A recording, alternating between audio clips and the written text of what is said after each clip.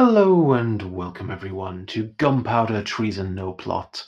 I am your DM and host, as always, Adam Cookson, and I am joined by two of my regular co-hosts, Matt Dennis and Flo Dennis. Hello, you two who remain. Hello. Yeah, see the hardcore still here. Well, No yeah, matter you what. got the best.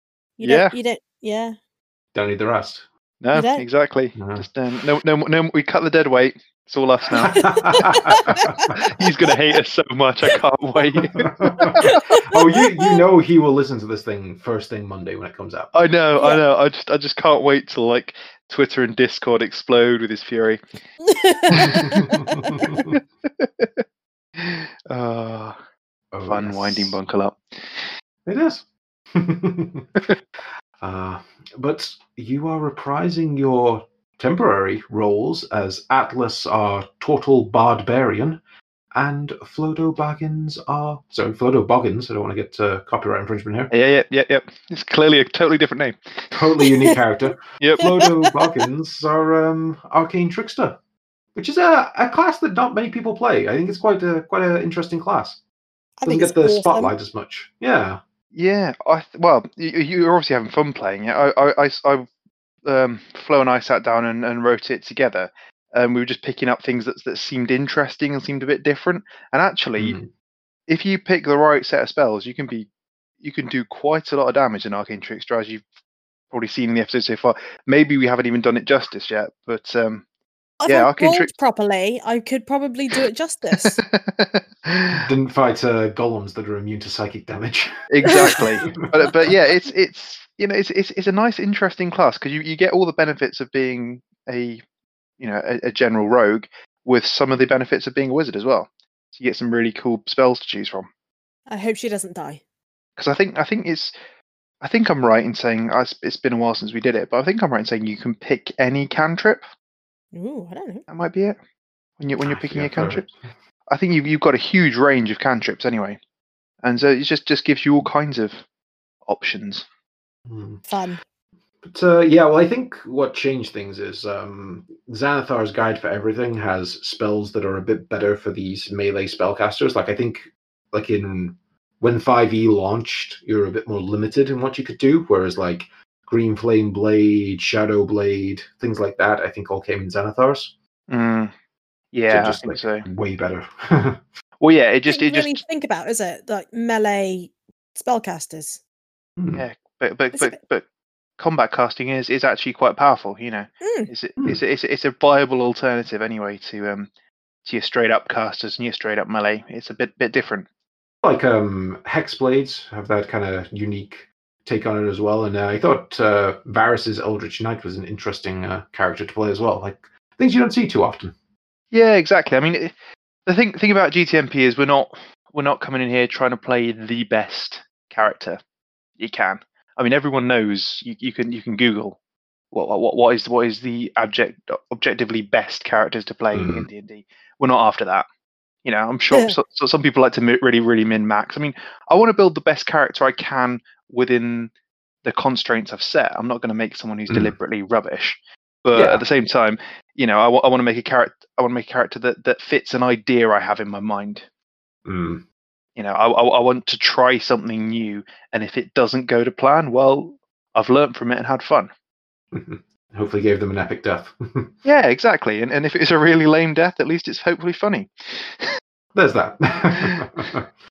But yeah, I mean, you guys are, and I won't spoil. I'll spoil things here a little bit. This will be the last part of episode 100. No matter what goes down, we're going to midnight here. We're getting this done.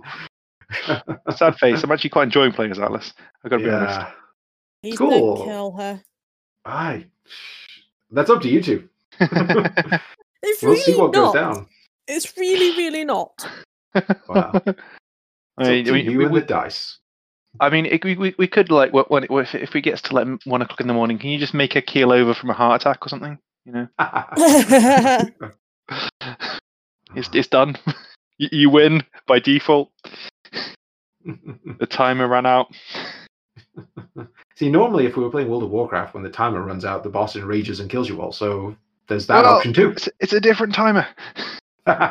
It's a good job we're not playing World of Warcraft. But yeah, you guys you're gonna play Atlas and Flodo one last time as you go into the breach against, well, I mean, the most powerful, most dangerous enemy that anyone's tried to take head on yet, I think. I mean, there's definitely been more powerful entities around because, well, GTMP has been a bit of a roller coaster of a ride so far, I think, in terms of enemies. But I think this is the most powerful entity that you guys have gone, like intentionally for the setting, gone straight out towards ending. Like, you're a missile going in one direction and you're either going to take it out or, yeah. Toe-to-toe with Elistra, who has been hinted at being rather powerful, but we have very little to go on except the fact that she created what we used to call the Illuminated, which is, in of itself something quite impressive. But then, I mean, Valmin creates some pretty awesome stuff, and I could probably kick his ass. Yeah. So, well, that's the thing. I mean, metagame wise, Illustra is the youngest of the Illuminated. She was apprenticed to presumably a more powerful Illuminated called Cicelyne, the Flesh Weaver herself. And from the horrible little monsters you've been seeing throughout this tower, you can see where Illustra gets most of her inspiration from. Mm-hmm. Yeah, who knows how strong she is? We've not seen the Illuminated in action yet, not in a direct fight. So no, we have not gone against them one-on-one, which is quite good actually. That we've been able to dodge them. I mean, I guess we had an option to. Yeah. But we've dodged them for the most part. And then there's the question of whether or not we trust Ancir. Well, or the entity formerly known as Ancir. Well, I mean, I don't think we've got a huge amount of options here. Except, I mean, we could try and kill him now. We've done our best. We in kind of anti to true GTMP fashion. We have insight checked him more than once. So, if anything, we're learning. We haven't always rolled the best on it, but we've tried. And yeah, he doesn't seem to be giving a lot away, and a lot of what we have sort of gathered from him is he doesn't exactly know either. He doesn't seem to be lying about not having a particularly good memory of who he was before. But when we find out who he was before, well, maybe all bets are off. But he seems to be trying to destabilize her with us. He gave us the right directions. He's helped. We've destroyed her source of power, thanks to him, presuming that that's what we destroyed. But it did seem to do something. So it is a bit of a case of the enemy of my enemy. Yeah, I mean, I don't think you guys and Fake Ancir will be lifelong friends, but in the heat of the moment, you choose your allies. Yeah, and an extra blade who proved to be fairly handy against the Doom Golem that we came up against. You stole all my good rolls, okay? There is that. Yeah, but hey, it was good. It was good that at least he rolled well. And yeah, I mean, that brings on, I think the recap here is very brief. You guys continued up the tower, led by Fake Ancir. He kind of led you through a bit of a labyrinth that you quickly realized you would have just been lost there forever if he hadn't been the guide to get you up through the levels of the tower. He took you to a ritual chamber, which he explained was this kind of perpetual teleportation ritual that Elistra seems to either made herself, or maybe the Illuminated made it and gave it to her. Who knows? But it's in her tower. And throughout all of Arc 1, we had these little purple crystals that were allowing people to be teleported around.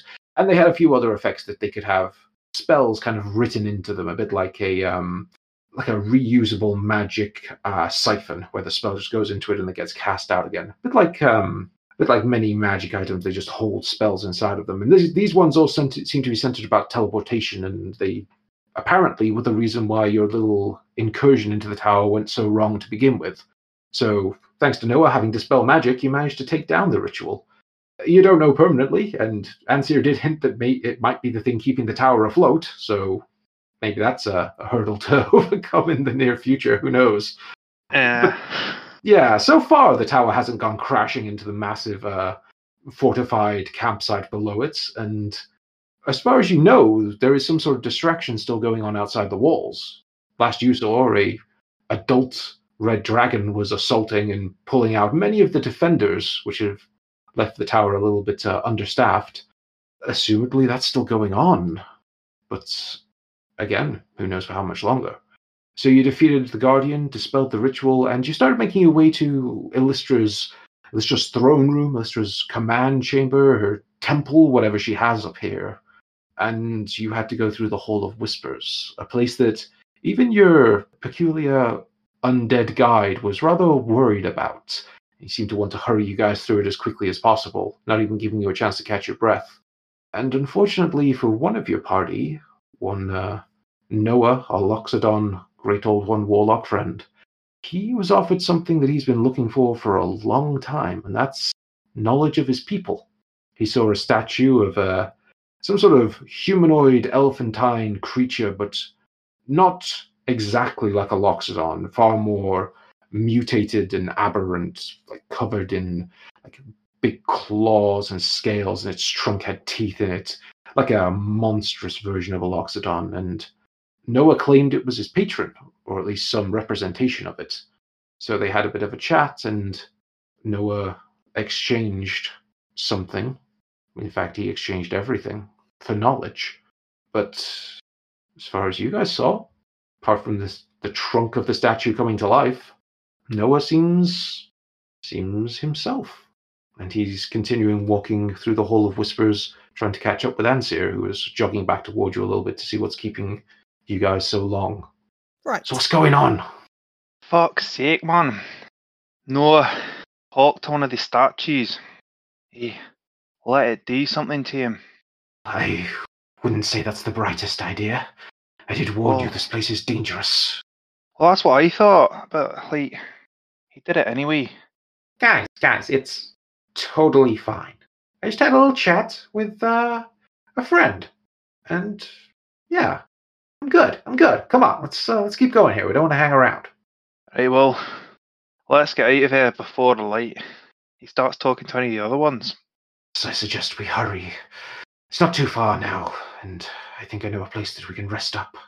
Ah, good. As you can see, I'm kind of dripping blood all over the place. I'm not in a great way. Yeah, Atlas just like bleeding like a trail along this incredibly long hallway. Literally, you thought he was scarred before. He is covered in cuts and wounds, and his more gashes out of his great big shell. Yeah, he's kind of. It's that's probably why he didn't manage to fully drag Noah away, because he's barely got any strength left. He needs a break. Needs to sort of meditate and rest, and just get some breath back.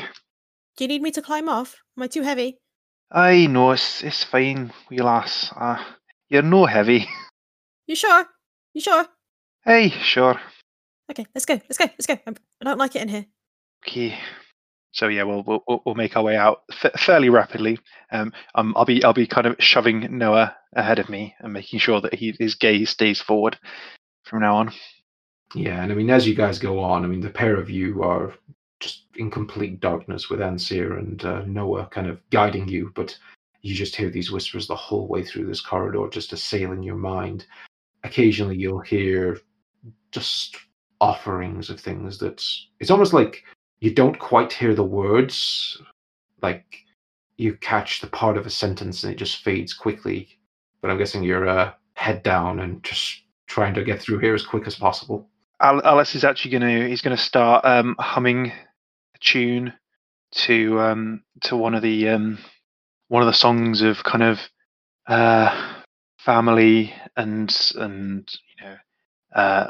togetherness. One of the island songs that kind of kept him happy as a small boy when he was when the storms came. So just focus on that. maybe loud enough, hopefully for Flodo to hear as well, and maybe Noah, and hopefully they can find a little bit of solace. It might drown out a little bit of these whispers that are sort of all around us. Bolster the spirits. And the spirits are there as well. You can, if you look carefully, you can see them marching side by side with Atlas. Mm. And as you notice those semi-translucent ghost-like spirits that are always with you. You look a little bit into the distance and you see one of these archways where the corridors split off. You watch as a turtle walks down there, dressed very much like one of your former comrades. And it's that brief moment of, what? And you see the spirit of that same turtle next to you and it just shakes its head.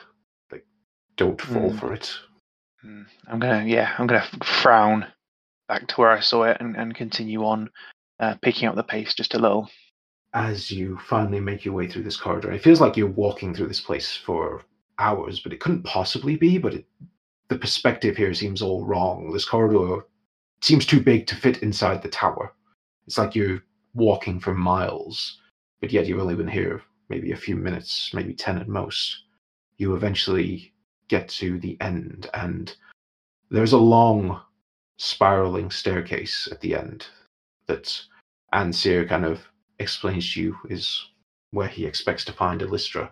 But before then, he points off to a small kind of side room that leads just off, like as an offshoot. And he goes, normally they keep prisoners in there as a bit of a holding cell before they're to see the mistress of the tower. I thought with all the commotion outside, I doubt anyone in there is heavily guarded. We can rest up for a bit. Sure it's safe? I mean, we can wait here and see what the whispers have to offer, I guess. Or we can go upstairs and try for a nap in front of Illustra. I get it. It's better to sit. Well, yeah. It's best that we can do. Yes. Safety here is definitely relative. Do you want me to go check it out first? If you would. Sneaky time. Then I climb off. Mm-hmm. And try and stealth into where you pointed to. Okay. 15. That's a bad roll. Mm-hmm. That's a 2. What is with the 2s? Maybe just log off and log back on again. It's just we've accidentally got Roll20 set to hard mode. Is that the Roll20 equivalent of putting the dice in dice jail? Log off and log back in. Yeah, pretty much. Reset the whole session. It's not happening today because a 2 is the worst thing you can roll. Poor little halfling. Yeah. But hopefully there's nothing in there, so hopefully it's fine. It's fine. It's fine. Right. Well, with a 15, you do break off from the group and you kind of slink up against the wall, sticking in this darkness as best you can to the deepest shadows you find. And as you approach this opening and look into the room, it's still very dark, but this room does actually have a couple of torches lit. You don't know if that's actually more for the benefit of the prisoners than the people who staff this place. Perhaps they can see the horrors that may await them soon. But you see lots of tables with implements on. You see machinery designed for torture. You see a number of unspeakable carvings in the walls and statues. And one takes your sight immediately. Across the ceiling, there's a huge kind of mural painted. And in the center of it is a symbol that you've not seen before. It's like it almost looks like a candle in the shape of a capital letter I, with these tentacles wrapping around it and pointing out the top, almost like 3 candle wicks.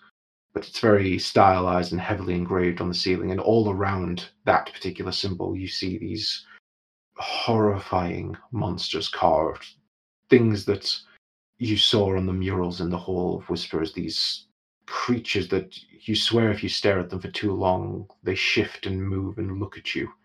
And it's kind of that quick moment of averting your eyes and not really wanting to look at it. This place is worse lit than it is in the dark, it seems.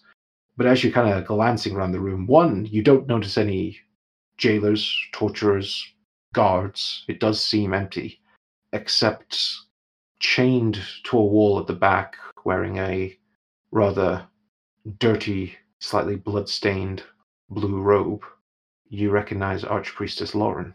Shit. Right. Don't move. Wait a minute. You can't move. It's fine. Okay, I'll be right back. And I run back and get the boys. Quickly. Lauren's in here. Who might that be? Oh, the lady, the one that brought us here? You were asking about her? Oh, your little teleporter. So she's alive after all. That's good. Always nice to see more friendly faces. Yeah, she's really lovely. Let's try and come on, let's have a look. The Archpriestess is in there. Right, okay, well, did you check everything else first before coming back? Just didn't want it to be a trap? Right. I kind of got distracted. I'm sorry. But... Okay, well, let's just go in and take a wee perception check to see if there's anything Sounds else. Good. Okay. I'm coming. I'm going to walk in and immediately make a perception check of a 15. Not great. 15? Yeah. But, it's something. Yeah. Well, you scan around the room, you also see Lauren. You see she's stood up flat against the wall with both of her hands are completely encased in almost like metal spheres that are attached to the wall. You can see that the bottom half of her face is covered in like a big, very rough iron-looking gag, because she's a spellcaster, and you assume that people here know how to deal with stuff like that. She's basically been kept fully restrained against the wall, and she looks possibly unconscious from where you are. You don't see any traps in the room. You don't see any obvious defenses. You do see the same mural on the ceiling that Flodo saw, and it creeps you out just as much as it did for her. Yeah, that's what you get with the 15. Okay. Oh, okay. Well, let's. Do you reckon you can, break her bonds with your? Yeah. Let's give it a go. Invisible hand.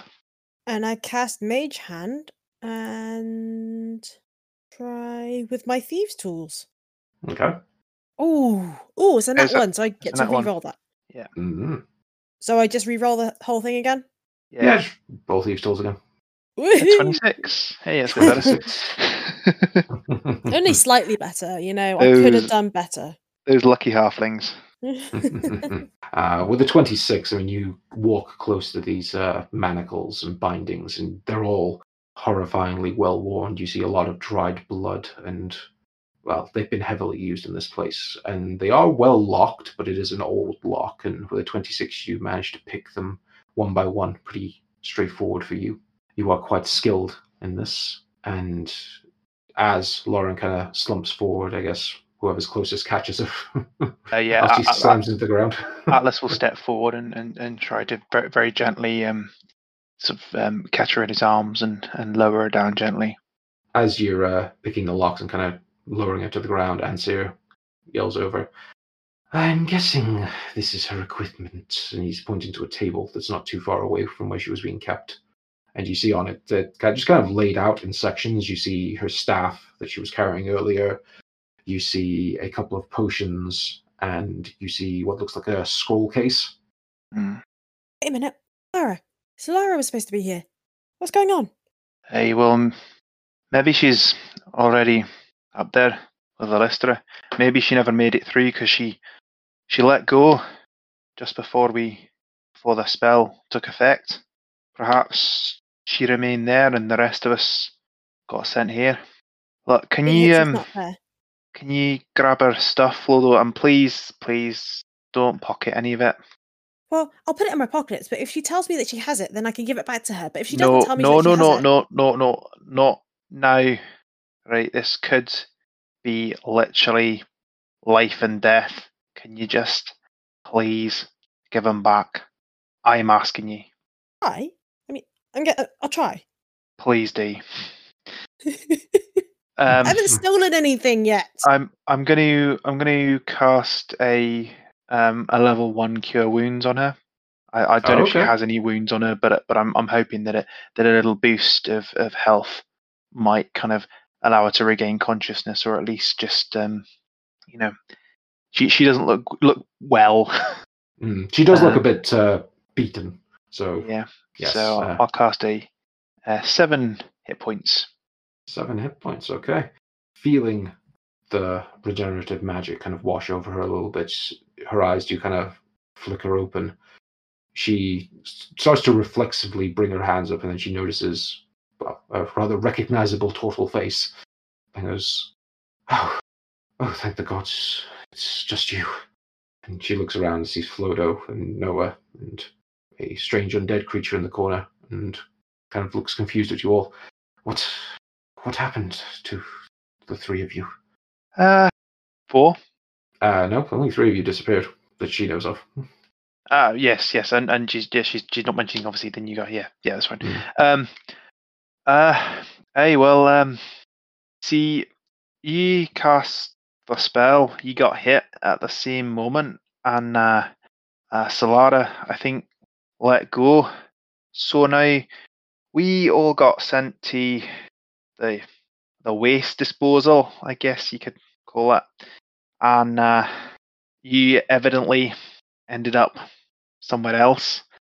Don't know where Solara went, and like we were attacked pretty much straight away by flesh things, I guess, like monsters that came out like dead bodies that flesh and things just knitted together and started attacking us. Not too hard, but too many. So this gentleman here, who calls himself Ansir, I guess, he helped, and yeah, to avoid having to explain the whole rest of it, I basically summarised the rest. Did she react to the name Ansir? When you say that, she does stare at him a little bit and goes, that name is... I once knew a man called Ansir. He died not too long ago. I believe he was... were you once a cleric of Colombo?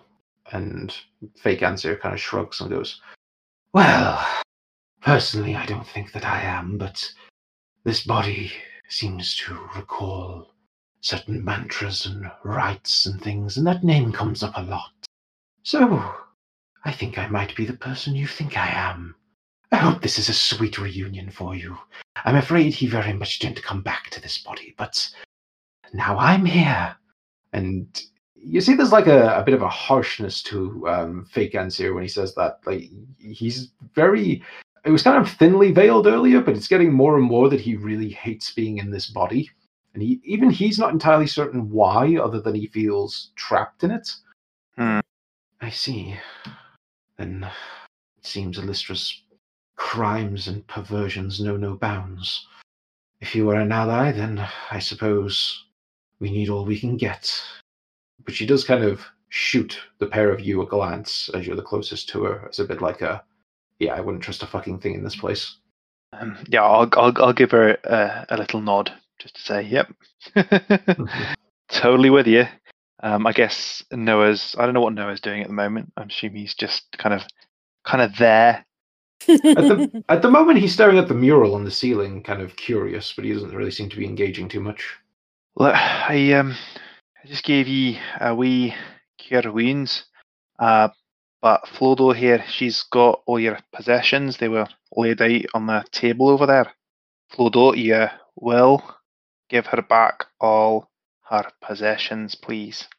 And I start emptying out my pockets and then realizing that I'm emptying out too many things that didn't actually belong to her.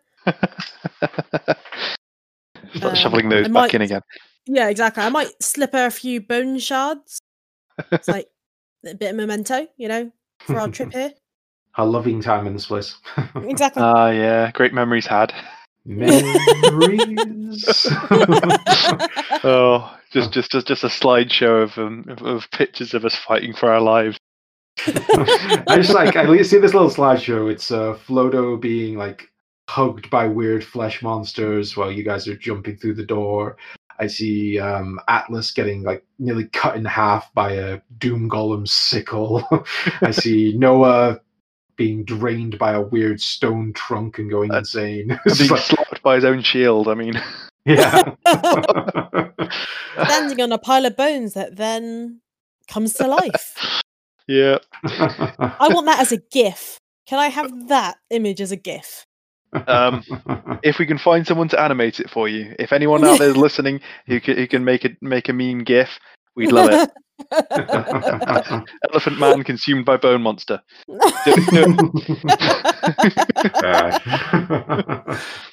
Oh. Okay, well, she takes the stuff back from you. She grabs her staff, puts her spell book on her waist as she normally does, takes the potions and the spell scroll. He goes, "Well, I'm glad they didn't take this from us. It was our escape route." Oh, really? Yes.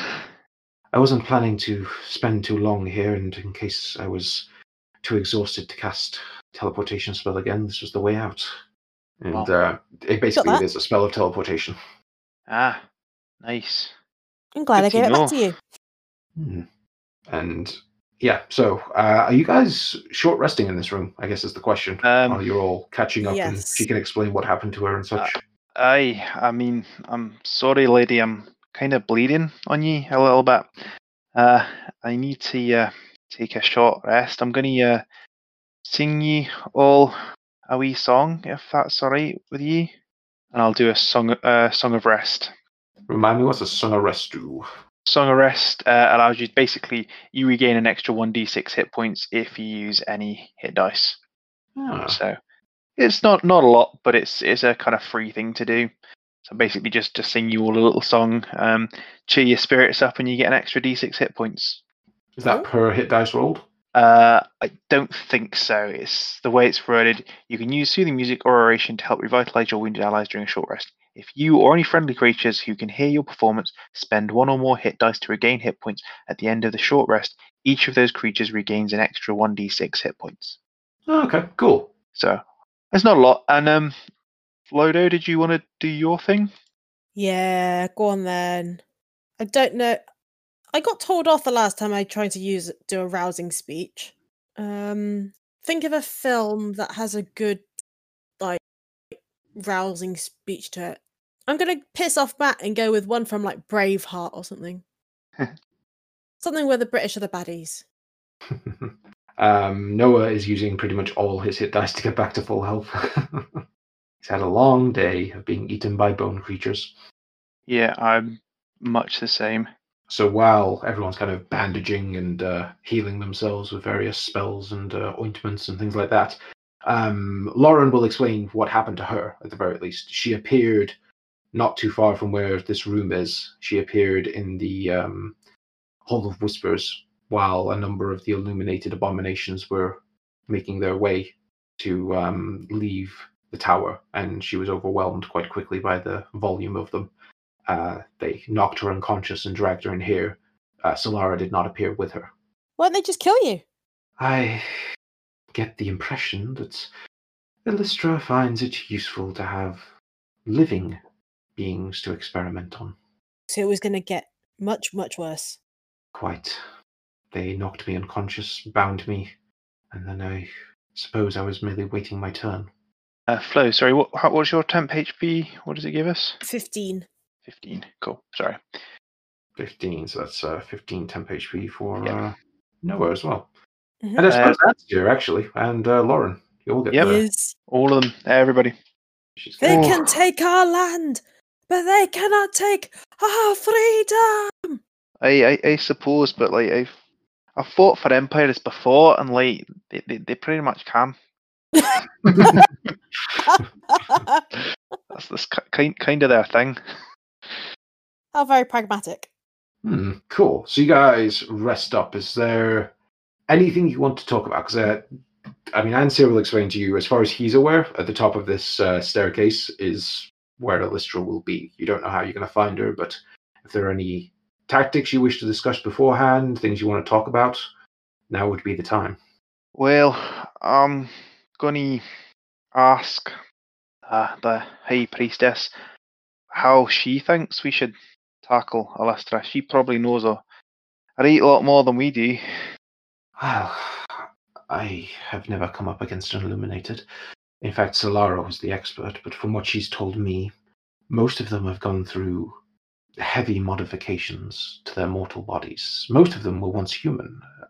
You can imagine, given how long they've existed, they probably little resemble humans anymore. I did see Illustra in a human form, but I have to imagine that was some quirk of her abilities to take on another face. It's not too uncommon. I imagine she will be a powerful spellcaster. The best we can do to interrupt, stop, or merely confuse her casting in one way or another would probably be best. If I know my own spells well, not standing close to each other is normally a good idea. That doesn't account for whatever peculiar gifts she may have been given upon her change, nor for what dark powers she worships, what they may have gifted her on top of that. From what Solara said, her mistress, her master, her tutor, whatever you want to call her, was a woman called Cicelyne, the Flesh Weaver. She is well known for creating monsters, for warping the flesh of people. I have to imagine that Illustra's powers may focus on something similar, debilitating effects on the body, warping the flesh.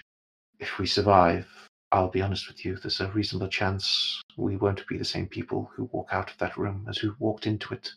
I hope I'm taller anyway. Well, this, as I said when I took up the contracts, this is what we do. I don't mind if I don't come back from this one. I do. Hey, well, you mind if I do or you do? Both. Go on. We'll all be fine. Okay, well look, I was thinking maybe, should we try a stealth approach, or do you think she'd just see right through it? Well, if I know one thing about wizards, they're often quite arrogant. And she kind of chuckles a little bit to herself, considering what she is. They're normally, especially within their towers, such as Illustra is, they feel overconfident in their abilities. I don't know what strange gifts she may have. Perhaps she can see through anything. I don't know. But mayhaps some sort of distraction, even just trying to engage her in conversation, might be enough to allow some of us to sneak into the room, or maybe at least get an eye on things. I think that calls for Noah. Noah, why don't you, I don't know. Oh, no. Even better, Ansir. Just go piss her off. Go piss her off. Well, as much as I will enjoy pissing her off, you may wish to remember that I can't harm her. I will do my best to back you all up in the fight, though, in case she's got some surprises that I can turn my attention to. I mean, what's the chances there's going to be some of those abominations in there? Oh, I mean, it's possible. Your distraction seems to have cleared most of them out, but I don't know, maybe she always keeps a few close by. If so, I'm happy to focus on them. Sounds good. So perhaps maybe a simple trick. We could get Ansir to pretend he's trying to get back in a good books and present a prisoner. Noah perhaps could come in as a prisoner, and I could try sneak in, go invisible. Perhaps you could too as well, Lodo. And I'm not sure, Archpriestess, what. Maybe you could go in as a prisoner too, or pretend prisoner. You know, Noah was caught trying to cut your bonds, perhaps. That could work. Could act as if I've been recaptured. Just long enough for us to get into position, scout what's up there, and perhaps be ready to strike. Sounds good. That sounds reasonable to me.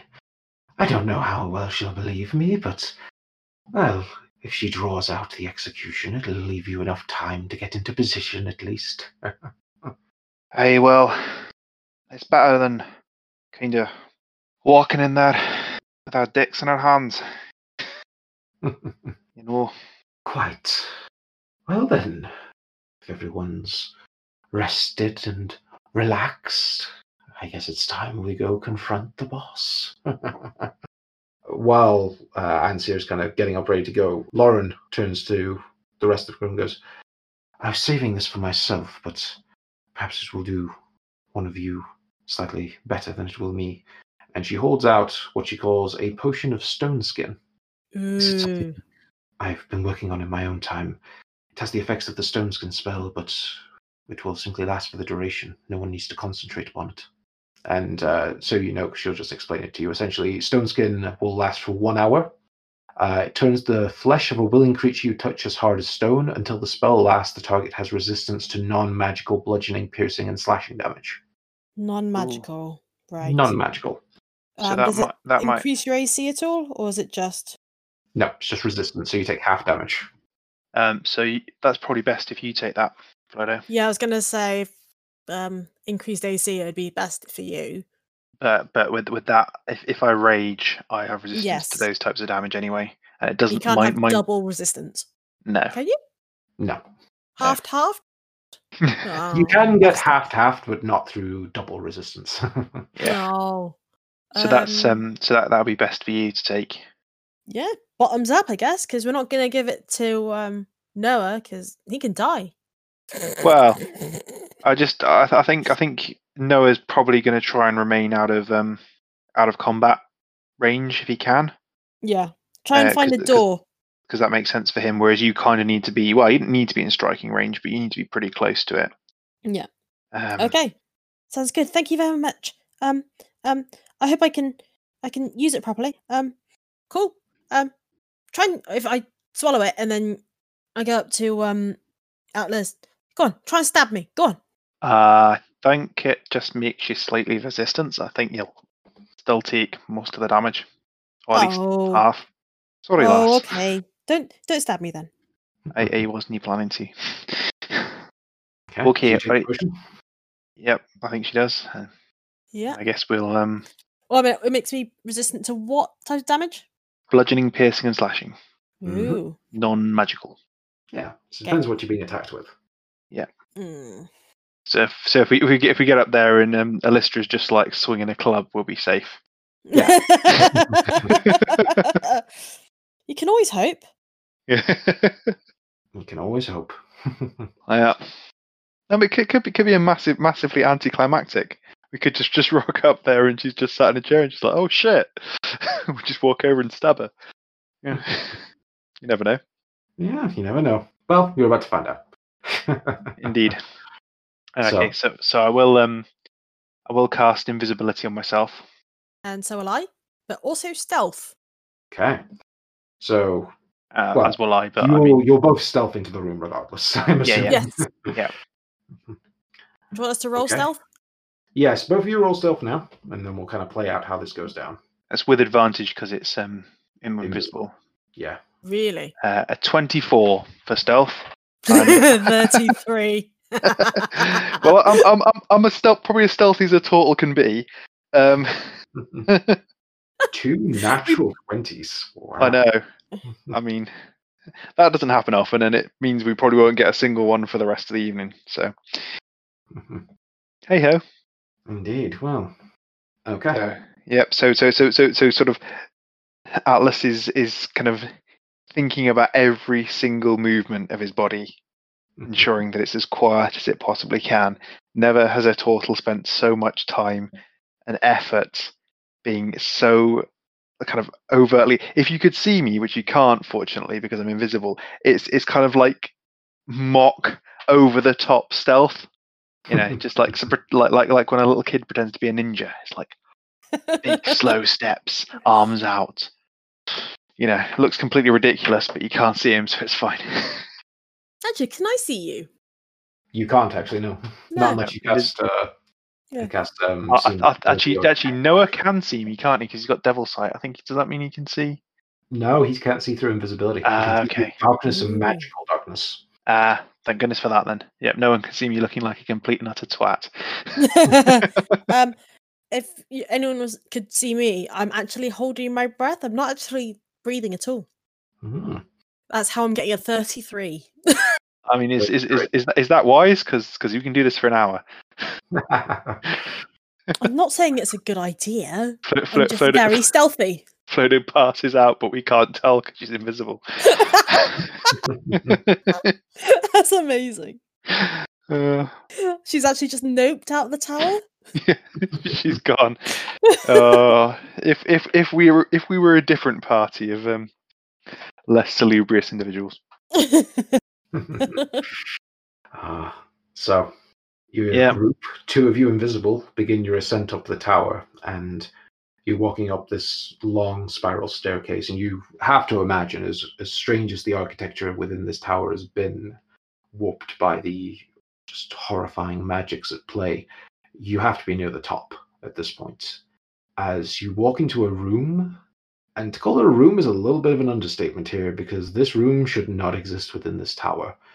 You walk into one of the largest, grandest rooms you've ever seen. It is held up by a number of simply colossal stone pillars that reach up to a ceiling that you can barely see. The room itself is actually lit. There seems to be just a permanent amount of background magic in this area is literally illuminating the stones. You see the way the center of the room comes together is almost shaped like a pyramid, but with flat levels. So it's like a 3-tier pyramid with flat levels, with the top being completely flat. And you see a few things as you come into the room, and I'm going to reveal to a map to you all. Hooray! We knew this was coming, but I always dread when a map gets revealed. Mm-hmm. That is a massive map.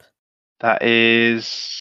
I don't think. Hey, that is a very large Alystra in the middle there. Yes. Yeah. Oh, there's Solara. There is Solara. Yeah. So you guys see a few things.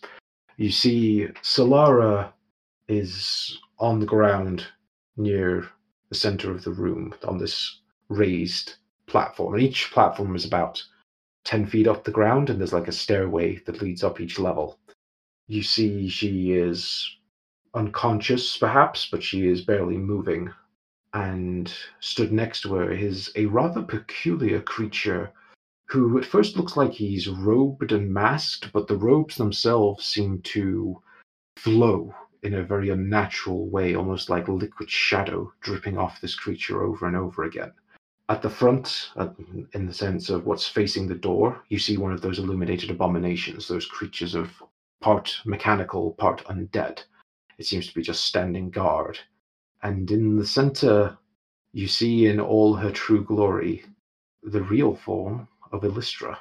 And I'm going to show you all pictures so you get a nice, better look at it. Oh, lovely. How large is she? She would be considered huge. She is around, you'd guess, maybe 16 foot tall, and she is hovering about 5 feet off the ground at the moment. She, in parts, I'll try to describe this out for our listeners because they don't get the benefit of a picture, but she still looks vaguely human in places. Her face still has a somewhat feminine look to it, though part of it on both sides kind of expands out into these fleshy, almost horn-like grafts that connect down her back, like the flesh is being pulled between her body and these horns. It's all very organic and disgusting looking. One of her arms kind of branches off into more like a tentacle, but with multiple ends to it, so she could still grasp and use it like a hand. The other hand resembles more of a claw, and you kind of get the look that almost like those illuminated abominations are made a little bit in her image. She's wearing what was once probably a very long, flowing red robe, but it now kind of only goes up to her midsection because the top half of her body is just this horrible, interconnected mangle of flesh and skin and gore. Just, you would think it would be horribly painful, but she does not look in pain. She is truly an aberrant creature, and you struggle looking upon her to think how this woman could have ever pretended to look human to fit into the Varadin courts. Whatever dark deal she's made, this has been the result. So my first impression of her is she looks like a giant fucked a hammerhead shark, and then Dave Benson Phillips slimed her on Get Your Own Back. Dave Benson Phillips. There you go. There's a nod for any of our British listeners of a certain era. Yeah.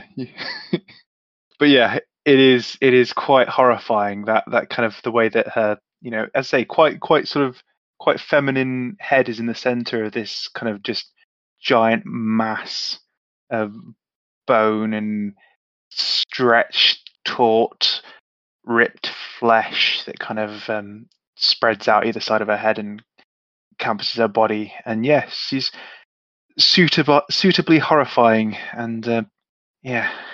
And I can kind of see that, yeah, she made the abominations look a bit like her. Yeah. As all gods do, don't they? Created in their image. Mm-hmm. You see, she's kind of looking over the scene with Solara, and perhaps she was mid-question of her when Anseer, our fake Anseer, approaches with Noah and Lauren. And you watch as he kind of pushes both of them hard in the back, and they kind of stumble over a little bit. And he goes, "That's it, get in there. Oi, mistress, look what I caught. These two were sneaking around downstairs. I thought, best be a good soldier for the Illuminated and all that. Capture them and bring them right to you, I did. What do you think? Have I proved me worth yet? Not so much of a failure now, am I? Look at these two. Coming here to kill you they were, I bet." Elistra, just with an eerie amount of gracefulness, kind of turns as she's floating, and like that long red robe kind of just floats as if there's a wind around it, like it's kind of out and flowing as she looks down on the three of you. And it seems, with our two invisible party members sneaking into the room, at least at the moment, she hasn't noticed you. And she's going to have to do a deception check. Well, On. So that's a 7. Oh, could have done with some bardic inspiration. Yep. None of that going today. Yeah, none of that left. Sorry, guys. Shame I'm about blaming doing 3 encounters. Well, on to our 3rd encounter without a long rest. It's aware Evil. starts to take its toll. So, Elistra looks at 3 of them and lets out what you imagine may have been a laugh at one point about 1,000 or so years ago, but now just sounds like nails scratching on a grave. That was the most pathetic display of deception that I have ever seen. You truly are a failure. I can't believe I wasted so much time and resource in you. What was this? Your attempt to get close to me? If you wanted to get close to me, child, then you could have done so whenever you wished. I don't fear you. You are a broken dog. A wretched little cur that I could destroy whenever I see fit. I suppose I should thank you for bringing me these two. Our little priestess of Mystra I was aware of, but our Loxodon friend, he's new. Perhaps you thought him strong enough to fight me? The 3 of you together? It is laughably insulting, but I am pleased in one sense. It has been a long time since I've taken apart a Loxodon. They're quite rare in these parts. I'm sure I will find use for his flesh once I've taken all his secrets from him. Tell me, you worthless little dog, you, did you truly think this would work? Is this the height of your tactical abilities? Are you really so worthless? And I assume we're going to roll initiative. So let's get some initiatives on the board. That's a smart move, yeah. Let's 13 from Atlas. Ooh, an 8. Damn. Alestra with the 19. I mean, Bitch. yeah. Okay, Where's so Noah? Noah's 11. Oh, okay. So Yeah. We're I'll say not this. doing great. Yeah, I mean, I'll say this for Noah's turns. Obviously, I'm in a position of playing all the bad guys. You guys, I will let you see Noah's character sheet. So if you have suggestions, I will kind of go with what you guys want to go with. Obviously, as mentioned, I'm reasonably familiar with Warlocks, so I can give my thoughts, but I don't want to make this too much of a me fighting myself. So when it comes to yeah. I'll defer mainly. Yes, so to read out initiative here, Illustra with a 19, Archpriestess Lauren with a 17, my Illuminated Inquisitor, that's the shadowy creature near Solara, with a 17, Ansir with a 14, Atlas with a 13, Noah with an 11, Flodo with an 8, and my Illuminated Abomination bringing up the rear with a 2. I'm not. I'm really scared of it, but I know I'm not. I shouldn't be scared compared to the rest of things that I can see. As that little bit of conversation was going around, I'll say you both get like a free movement because that's you moving into the room of stuff. So do take up to 30 feet, or in your case, Flodo, 25 feet to position yourselves. Not very far, is it? So I couldn't dash, could I guess? No, this is you know what? I'll say you can dash because basically a round was taken up with that deception. Cool. And then we're going to go into your surprise round for you two, which Okay. is basically just everyone else is surprised. So I've got a do we movement have to of. follow the stairs? So you have to follow the stairs to go up to the next level, or you can attempt to climb up. That'd be laughable. I meant okay. Let's say that's 10. I can do 40. I can't get very far. Should we try and stick together? yeah, I can get right up next to this illuminated I can get up to here, monstrosity. halfway through the stairs. Probably don't want to stand together anyway. Although Okay. you might want to move into, but we're invisible at the moment, so it shouldn't matter too much. But at least we're kind of out of a clump now. So let's just move up to here. Okay. I'm gonna go here. So I'm off the stairs. How raised is this flat pyramid section? Each one is about, I think I said, 10 feet up. Right, so I'm basically hidden. You are, yeah. You're quite short. And you're in stealth at the minute anyway. Mm-hmm. Yeah. Assuming she can't see you. Yes, assuming that she isn't just playing along. Mm-hmm. She might be. She might be. But I feel like, maybe I'm wrong, but I feel like if she had known us, she was at her kind of, I'm going to insult people at their ineptitude. I'm sure I feel like she would have brought that up as well. You know, pathetic friends trying to cower in the shadows kind of thing. I don't know. Could be wrong, but I'm playing as if we're getting away with it. Mm-hmm. Just a side note, I don't think Noah has any more spells, does he? He's short rested, so he has his spells back. Warlock's getting back on a short rest. Yeah. So maybe he should do something cool. He does have a couple He does have a couple of cool spells. He has a fair few cool spells. What he does with them is going to be interesting. But so it's not his turn, and essentially everyone at the moment is surprised. So Illustra is surprised, so she doesn't do anything. Lauren, my Inquisitor, Ansir, it is your turn. What are you doing as you get closer to these creatures? I will say this. Yep. You do notice that she's starting to look down in your direction, but the way I'm playing this, your attempt to obfuscate her, the failure actually made her go into a bit of hubris mode, as she is so secure in how powerful she is. She basically wasn't paying attention.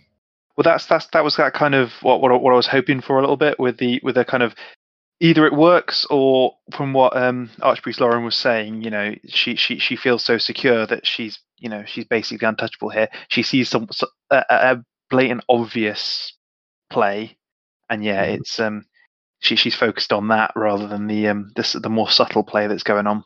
Yeah, and cool.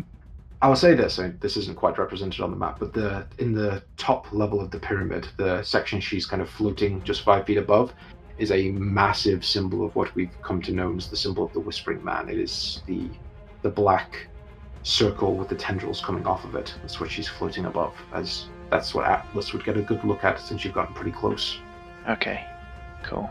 I may not get another chance, but this is, so I've done pretty much all I can with, I've dashed in here, so I'm pretty much ready. I think Atlas is of an opinion that if he can kind of draw her wrath, he might give the others a chance to do some serious damage to her. At least take on the minions.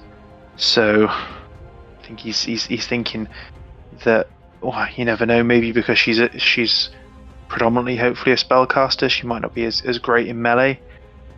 She might be, but he's kind of willing to take that risk of charging in. And he's a barbarian. What else do barbarians do? Sure, he's a barbarian that can sing, but ultimately, big thing hit. Mm-hmm.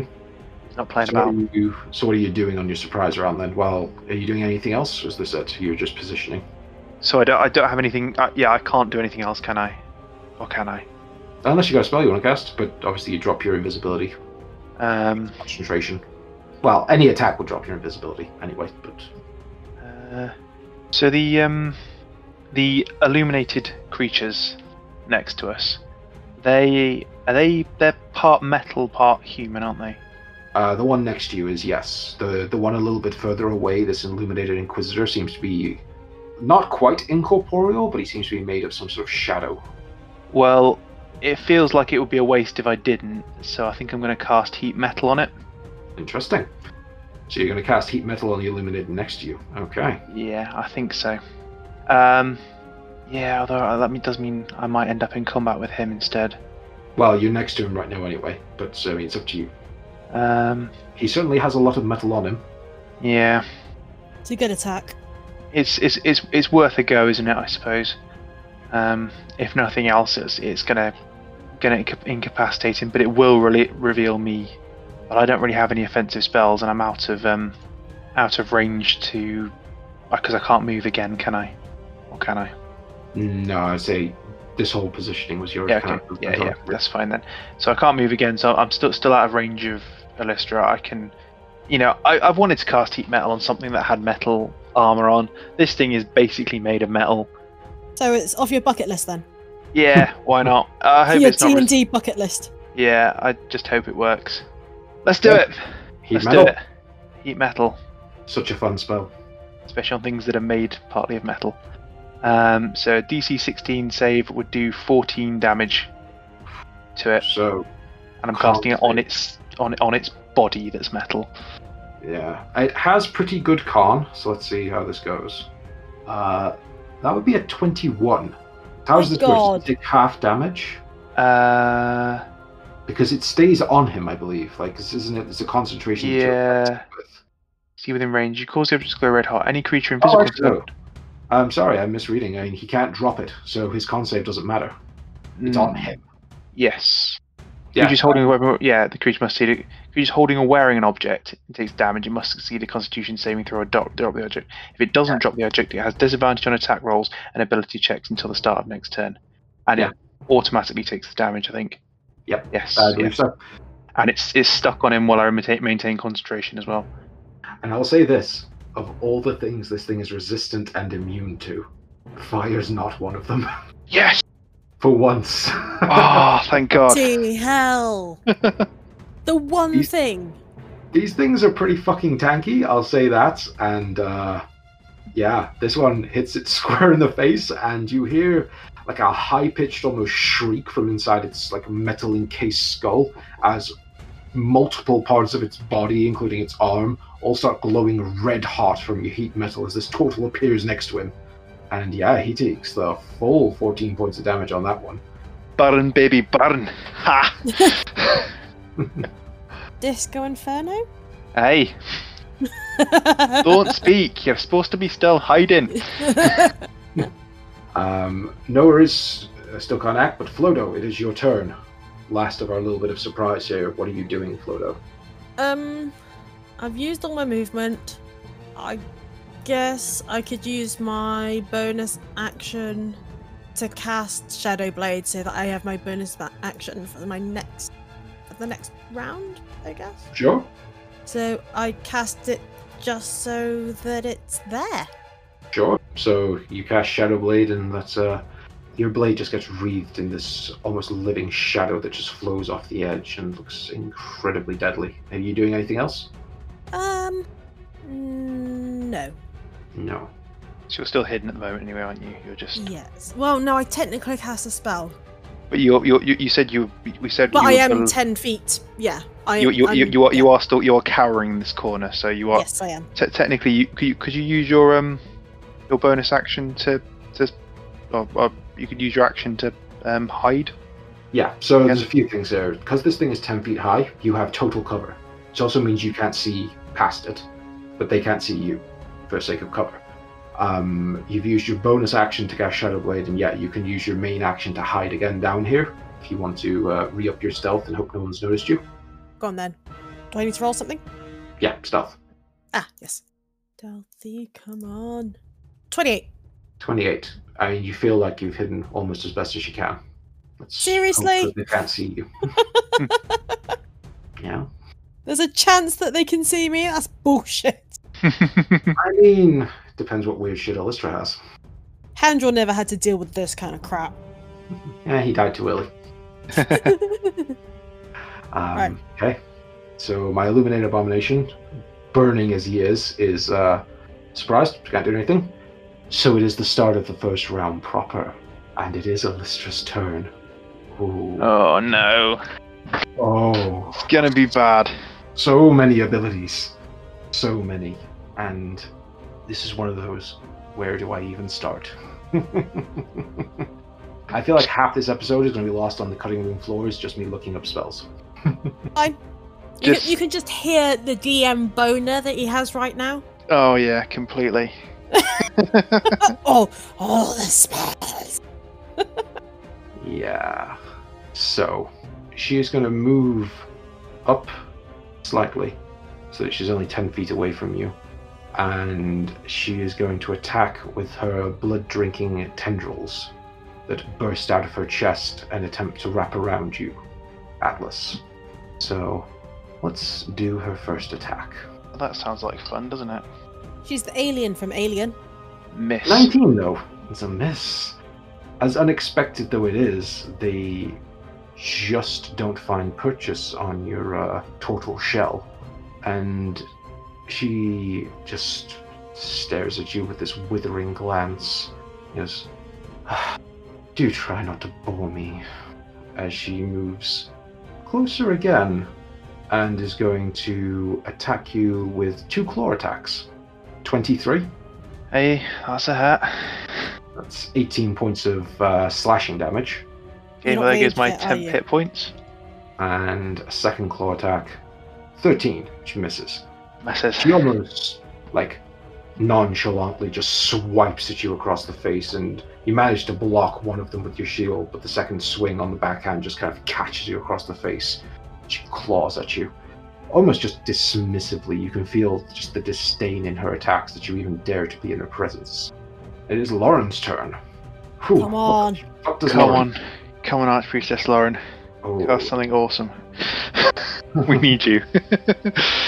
Yes, well, she has a lot of spells.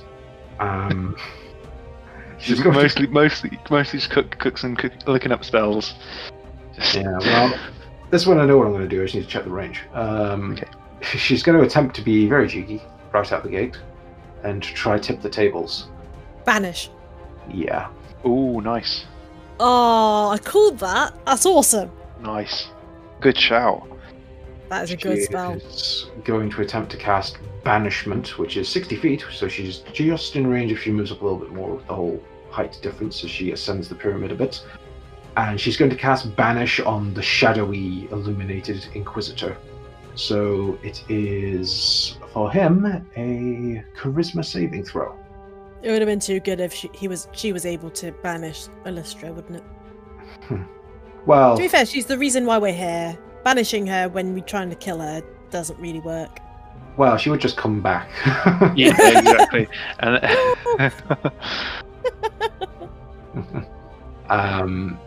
As Lauren raises both her hands and starts to make the complicated symbols for banishment, the illuminated Inquisitor raises its shadowy finger and attempts to counterspell.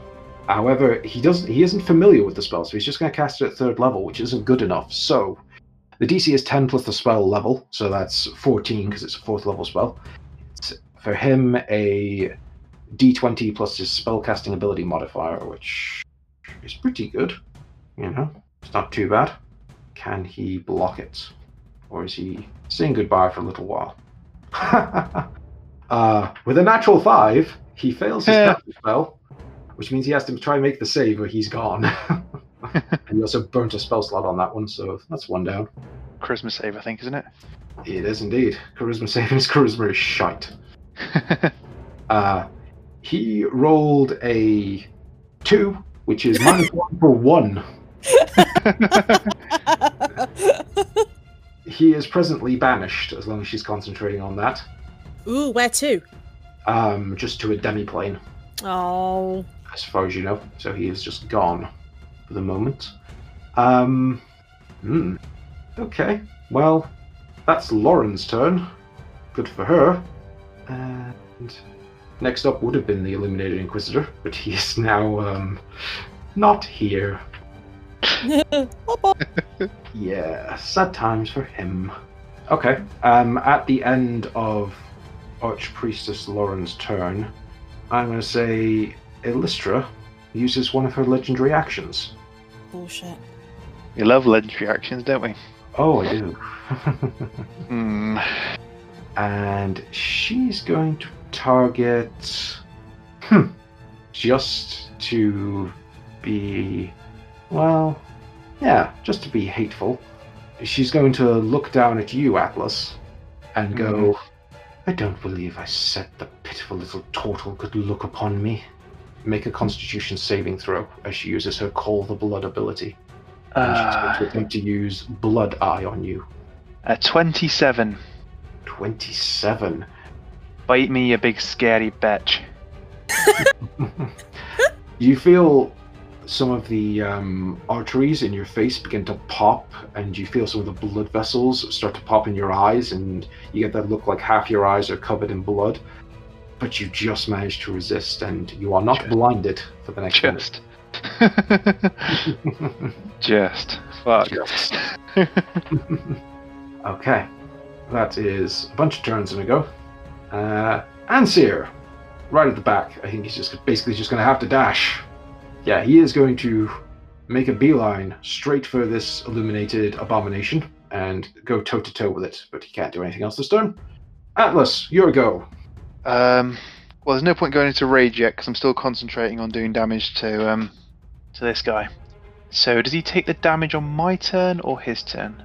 I believe you use a bonus action to hurt him again, if I remember correctly. Yep, bonus action on your subsequent turns to cause this damage again. Okay, so I'm not going to rage yet. I'm going to use the bonus action to cause the damage again. So another 2d8. Just roll it. 15 damage. That was a pretty good roll. And yeah, I'm going to turn my attention to Illustra, and I'm going to sort of rub the blood out of my eyes, snarl at her a bit, spit, tuck under my shield, and try and stab at what I can reach of her. So 2 attacks with my longsword. A 27 with 11 points of slashing damage. A 27 hits. So that's 11 points. And a 13 and 8. 13 does not. Okay. Well, it was a good start. Yeah, you cut into her robe a little bit. And Not quite enough to get her full attention, but you know. hey, I did a bit of damage. A little bit of damage. And yeah, I've done my bonus action, I've done my action. I'm gonna... No, I'm not. I'm stuck here because I'm in combat with him as well.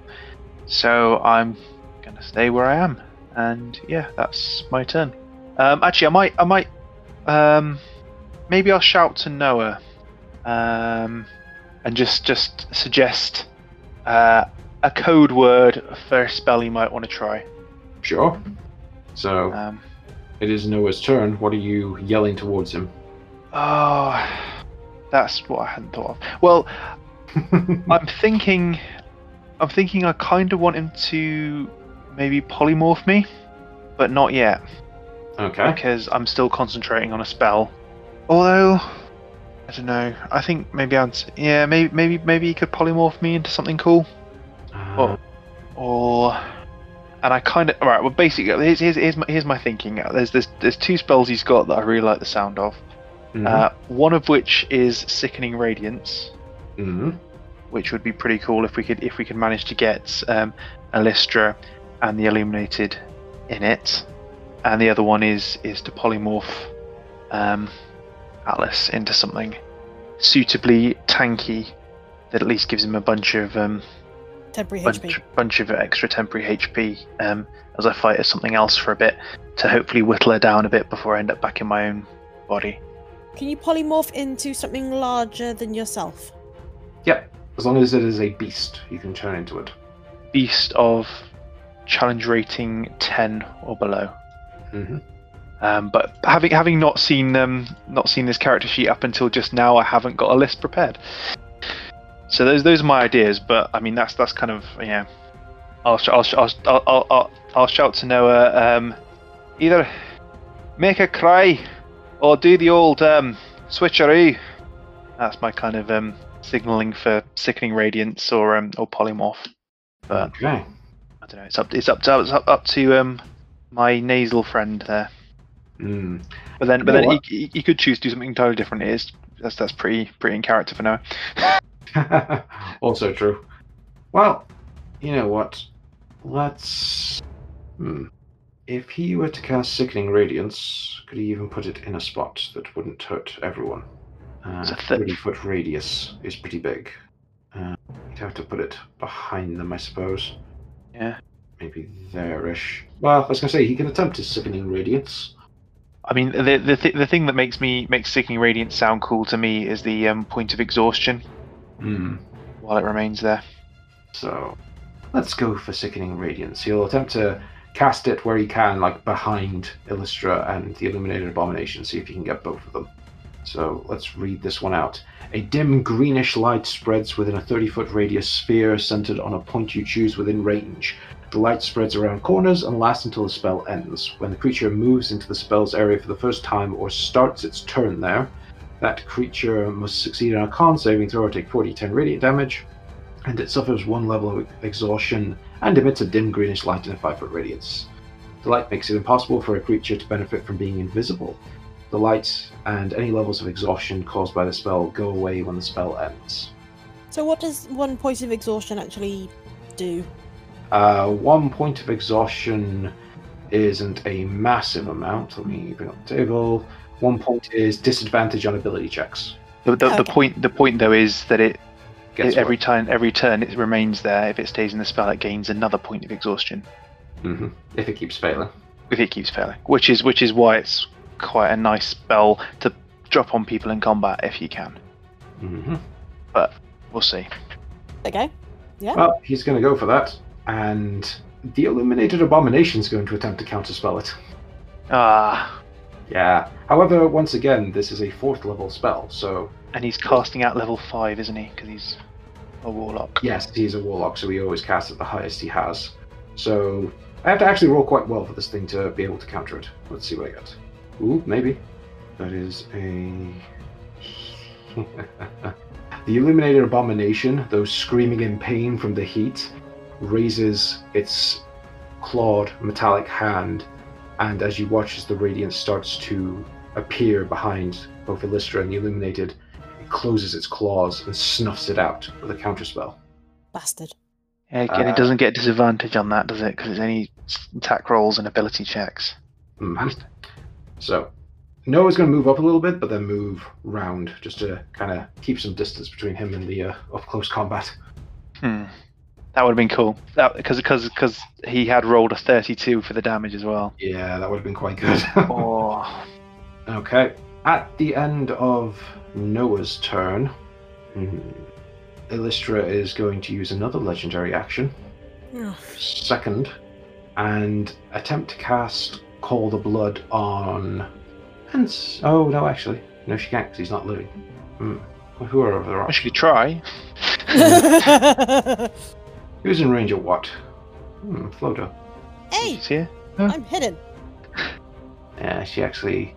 Well, that's interesting.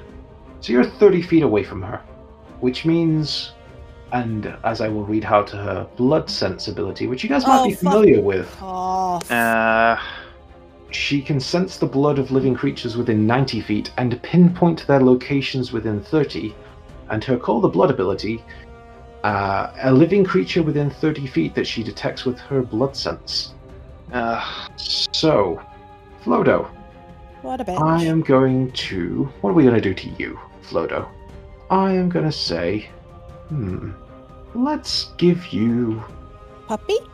Let's try and make you blind as well. No one should be able to look upon Illustra, so do me a Constitution saving throw. Come on. 18. 18.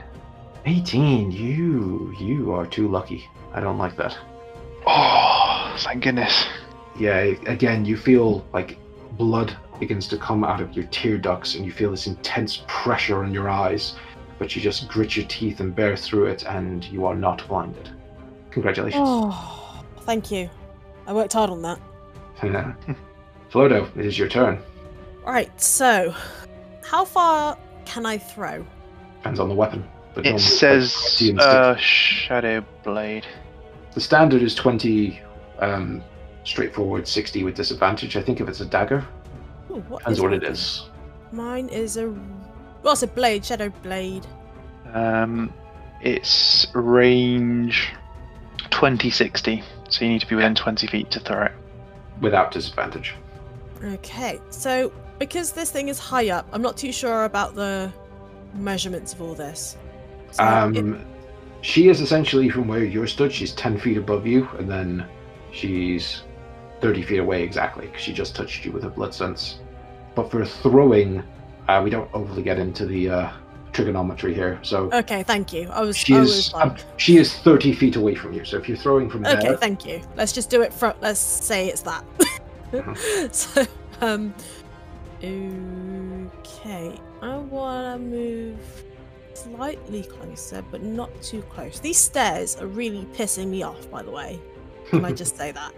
I'm just going to go to the top of the stairs, I guess. Then.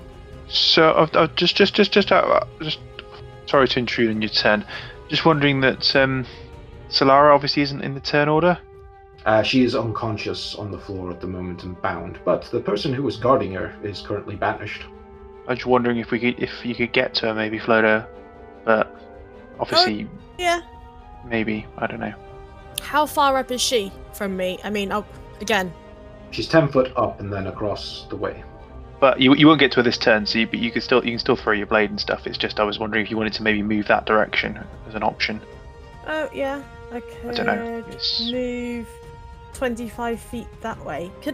Do I have to go up the stairs to get to her? I do, don't I? Yes. Yeah.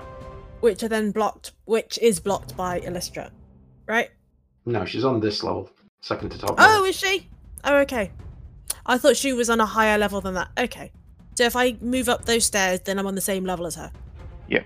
Let me just to like there-ish because you're gonna have to go if I move there, there, for example, yeah, wherever. It's just the dark area makes it look like she's higher up, but she's on the same level as me. That's cool. Right.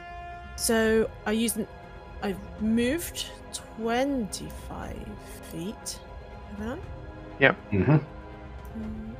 No. You have to go onto the stairs, up the stairs. It'd be 25 from where you were. Okay. So Because you were halfway up the stairs almost on the 25. side. Yeah. Throw that, and then I can still dash.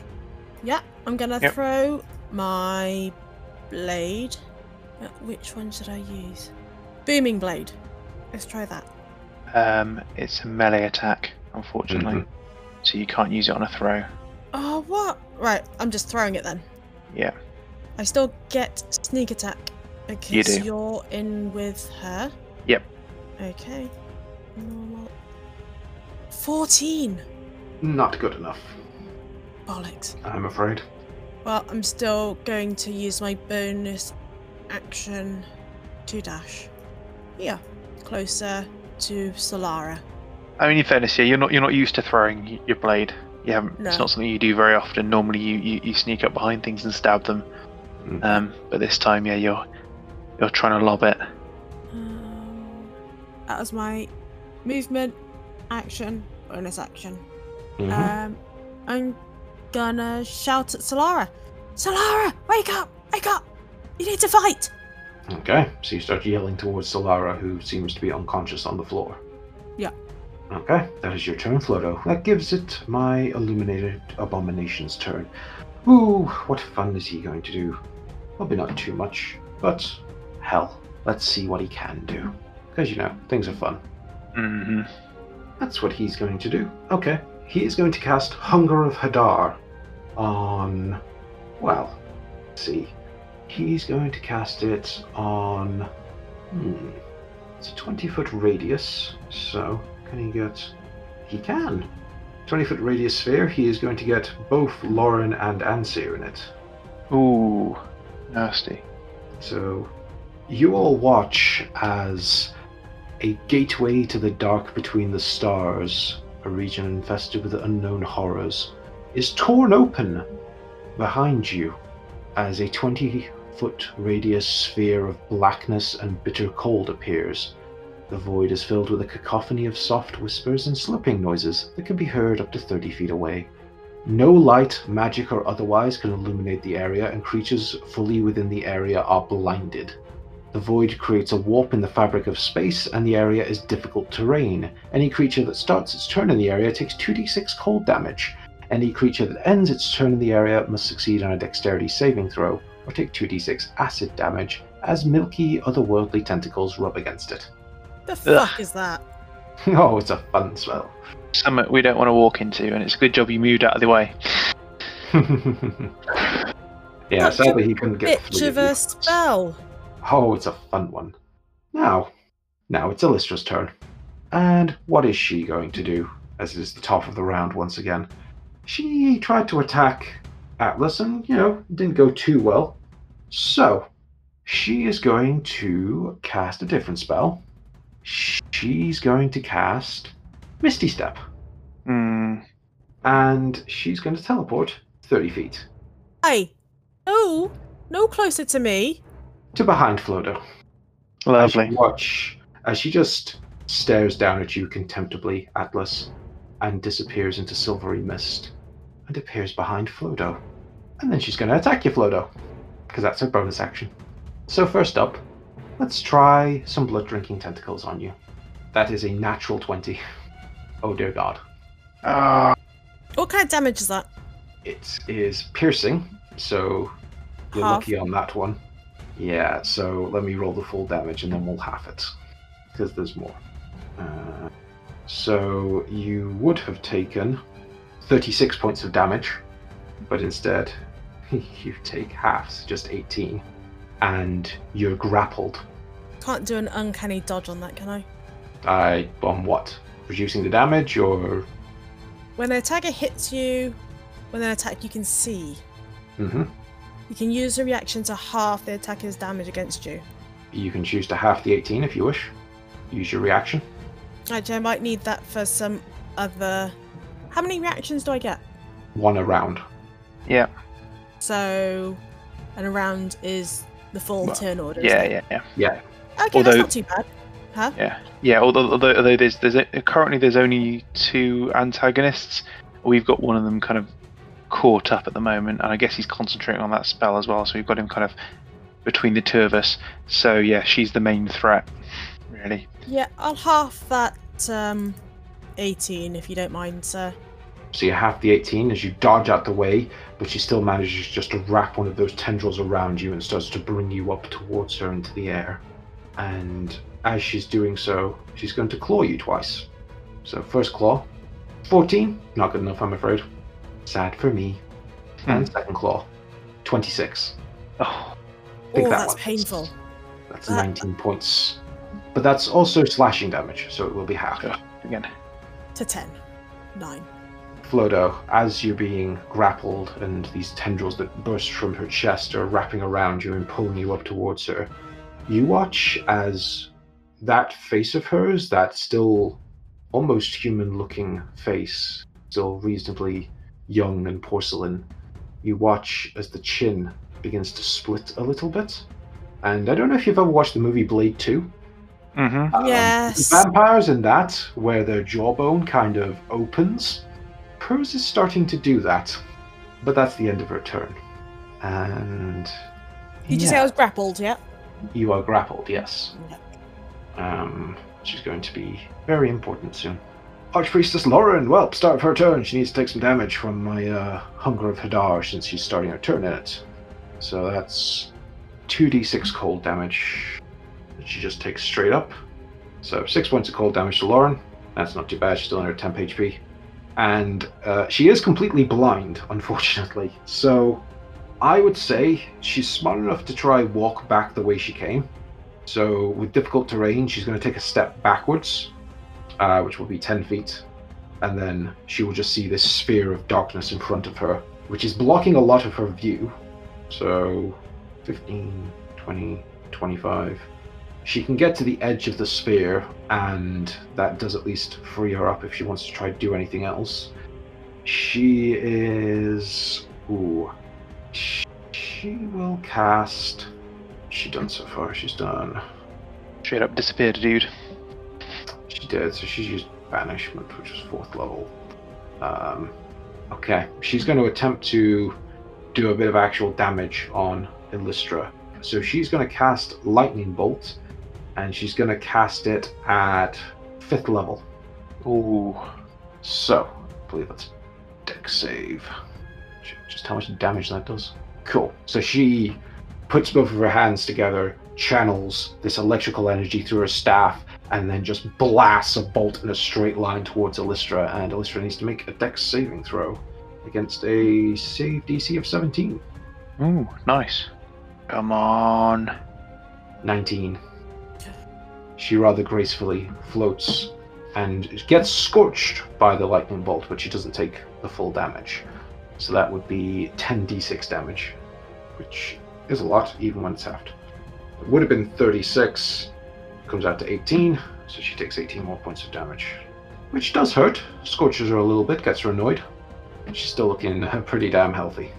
Bitch. That's Archpriestess Lauren's turn. Cool, Illuminating Inquisitor. Well, he's still banished. Yay! Still in the fucking negative space dimension. So he, I believe, loses his turn and gets to make a save at the end. I think. In fact, no, does he not? He gets no save whatsoever. No, he's just there for the duration. Yep, he's just there for the duration. So, end of his turn. Illustra is going to use a legendary action. In fact, she's going to use up 2 of her legendary actions to cast a spell on herself. She is going to cast...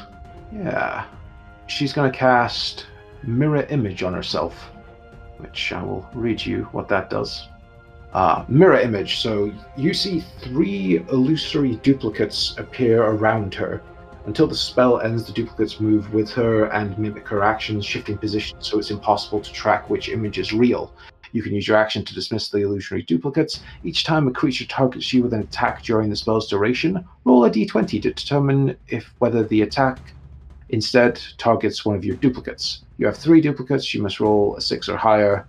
With 2, 8 or higher. With 1, it's just 11 or higher. Duplicate's AC equals 10 plus your Dex mod. If an attack hits the duplicate is destroyed. It ignores all the damage and effects. Spell ends when 3 duplicates are gone. Yeah. So you watch as Illustra seems to shimmer into, well, 4 Illustras. And yeah, she has a bit of added protection, at least for the moment. Ansir. Right. Ansir also takes some cold damage because he's in Hunger of Hadar. 10 points of cold damage. He's fine. And, well, he is right on the edge of this. He's also going to try move out the way.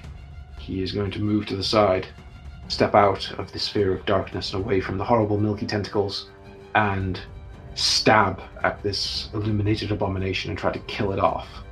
With an 18, that actually does hit, 10 points of damage. And Kill it! Attack, 22. Nice. With 12 points of damage, that's actually enough as he jams that black longsword straight into the abomination's throat and just twists the blade a bit. And you just kind of hear that dark laughter come from his undead mouth as the abomination crumples to the ground, defeated. And the Hunger of Hadar also disappears. Thank goodness for that. So we've just got 3 Illustras. And the guy who's currently chilling, he's sat in another pocket dimension, just like going, okay. Imagine if he was actually sat in someone's pocket. In my pocket, I have tiny pockets. It could be. I can't even put my mobile phone in my pocket. You or your character? Both. I mean, because your character clearly has tiny pockets because you are a tiny person. But cool. Well, Atlas, you're up, and well, the way is a bit clearer now. Yay! That it is. Right. Well, I'm gonna do what I do best, and I'm gonna start sprinting towards Triple Illustra, trying to focus on Flodo, and which one it seems like it's more likely is holding Flodo at the moment. But my friend being caught in this thing, which as its face starts to split and its lower jaw, doesn't look great to me. So as I'm running, I'm getting angrier and angrier and angrier, and I'm gonna charge straight into the side of her and start swinging and hoping that what I'm hitting is the real Illustra. So do your attack now, or roll a d20 and see what you hit. So with unbridled rage, I just tear into it. So first swing. First swing, an 11. Doesn't 11. Even matter. Yeah, I mean you hit a duplicate, but that doesn't hit its AC. So no, fine. Just two. Oh, actually, no, it doesn't. Sorry, its AC is calculated differently, but it still doesn't hit. Okay. Just too angry with my first attack. Unfortunately, I need to get advantage on these hits really. Another 11. Oh man, this is pathetic. Oh no. Oh no, guys. Oh dear. Well, that was 2 2s rolled in a row. Ooh. Oh god. Yeah. Noah, you're up. Noah. Noah, my boy, what are you gonna do? What's your heavy hitting, Noah? Somehow I don't think Misty Step is what we want. Well, knowing Noah, it might be. In keeping with the character.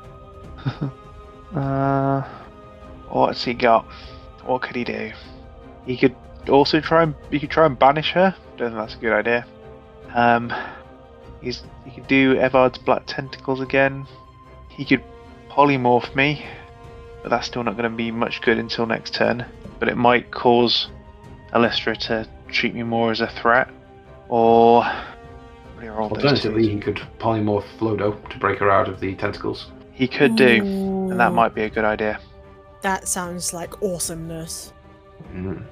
Maybe that's what he goes for then. Seeing that Flodo is in imminent extreme danger, he is going to use his Sculptor of Flesh ability, which allows him to cast Polymorph once a day, using his Warlock spell slot. And he can't do it again until he finishes a long rest, but that's one spell slot. Actually, that's both his spell slots gone if he does this, but maybe it's worth it. Does he have a Pearl of Power that he can use? He doesn't actually. He has a Luck Stone. Oh yeah, he does. Saves. Yeah, I thought I can't remember what he picked. Flodo, you feel your body start to change shape, and I mean he has to pick the biggest creature he knows because otherwise you'd still be grappled. So he's going hope over hope that he can make you something big enough to break out of these tentacles, and our tiny little halfling becomes a T-Rex. Need to find the stats for a T-Rex. T-Rex. Yeah, T-Rex has an AC of 13, so not too high, but 136 hit points. Your attacking is a little limited, and I mean, if you want him to break the spell, he can drop concentration, because maybe you'll find yourself doing more damage otherwise, but for right now, you grow to too big a size for her to hold you in the tentacles, and you drop out. That's, I think, Noah's turn. Yeah. I'm a T-Rex. Why is it always the halfling that gets changed into something different? I don't know. It's awesome. At one point, it was the naked half-orc. Naked orc, yeah. So. Oh, yes, true. Yeah, the Noah halfling did it as well. Shoots some finger guns towards Flodo. I like to think that's how he casts all spells. Yeah, me too. And yeah, that's now your turn, Floto. So as a T-Rex, you can only really attack once, unfortunately. You can have a bite or tail, because you have to attack one end or the other. So with only one target, you could only, and I would say bite, because bite does the most damage. So if you... I might move around. I can move around, right? Yeah. Yeah, you've actually got 50 feet movement speed. Oh, Move. but if I move to give you advantage, I'd be on a different level. You're a huge beast, so I think you'd be okay. Would I be okay? You're huge, so you're big enough to be able to step down without an issue. Way! I'm loving this, guys. Do do do do do. Amazing. Right, yeah, I'm there. I'm good. Okay. And then I'm gonna bite. Yeah, so roll me, it's a d20 plus 10. It also has a 10-foot reach as well. D20. 9. That's 19. 19 is good enough, and it is 4d12 plus 7 piercing damage. 40! I'm so happy! Please tell me that. That's good, right? That is good. You take a nasty chunk out of Alystra, and she actually seems quite angry. I can imagine. She was just about to eat a halfling, and all of a sudden the T-Rex is biting her in the ass. I mean, it's enough to ruin anyone's day. Yes, she's very angry, and, well, that means she's going to do something on her turn, because fuck the lot of you. Let's go for something big, shall we? Nope. Let's say we go with a very nasty spell. You know what? She is going to at will cast Misty Step and teleport over to Lauren as she disappears into the mists again. And she's going to unload on Lauren with all her attacks. So 24 with 12 damage, which is, sadly for Lauren, definitely enough. Which takes her out of her temp HP, and she is grappled. Oh dear. Oh dear indeed. No, we can't make her a dinosaur. And then No. she's going to use her claw attacks. 17, which also hits, dealing 19 more points of damage, followed up with a second claw attack. 22 and 21 more points of damage. So you watch as Lauren gets grabbed in those tentacles, raised up into the air as they rip into her skin, and Alystra just grabs the front of her chest and rips both claws across her, and you just watch blood pour to the ground in a nasty pool. Lauren looks horrifically hurt, and she's going to have to make some con saves to keep that banishment going. First up, 17 for the first one, that's good enough. Phew. Second one, Come on. 15, also good enough. And the third and final one, which is the most difficult, 5.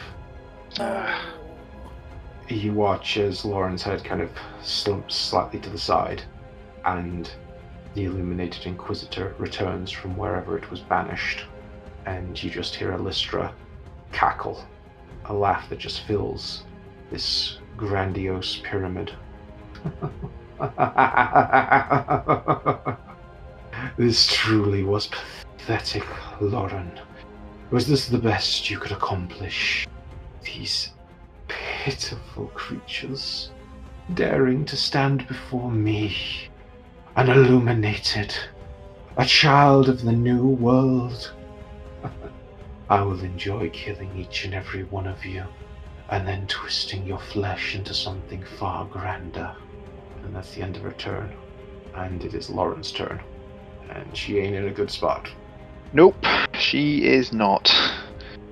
Oh dear. What the fuck can Lauren do? Misty Step at will is fucking annoying. Yeah, it's the ability. Nasty. How do you get out of a grapple? Well, breaking the grapple in some way that she can't grapple you, or taking an action on her turn to break it. But she is not very strong or dexterous, so getting out of a grapple will be quite difficult. I'm gonna go over there and tickle her. As a T-Rex with your tiny little claws. Until she dropped her. You know what? She's going to do something a little bit out of the box here because she's fearing for her life. She is going to cast a spell that has come up once before in this show. She's going to cast Wall of Force in front of her and essentially create a big-ass shield in front of her of force to sever this grapple and keep Alyssa the fuck away from her.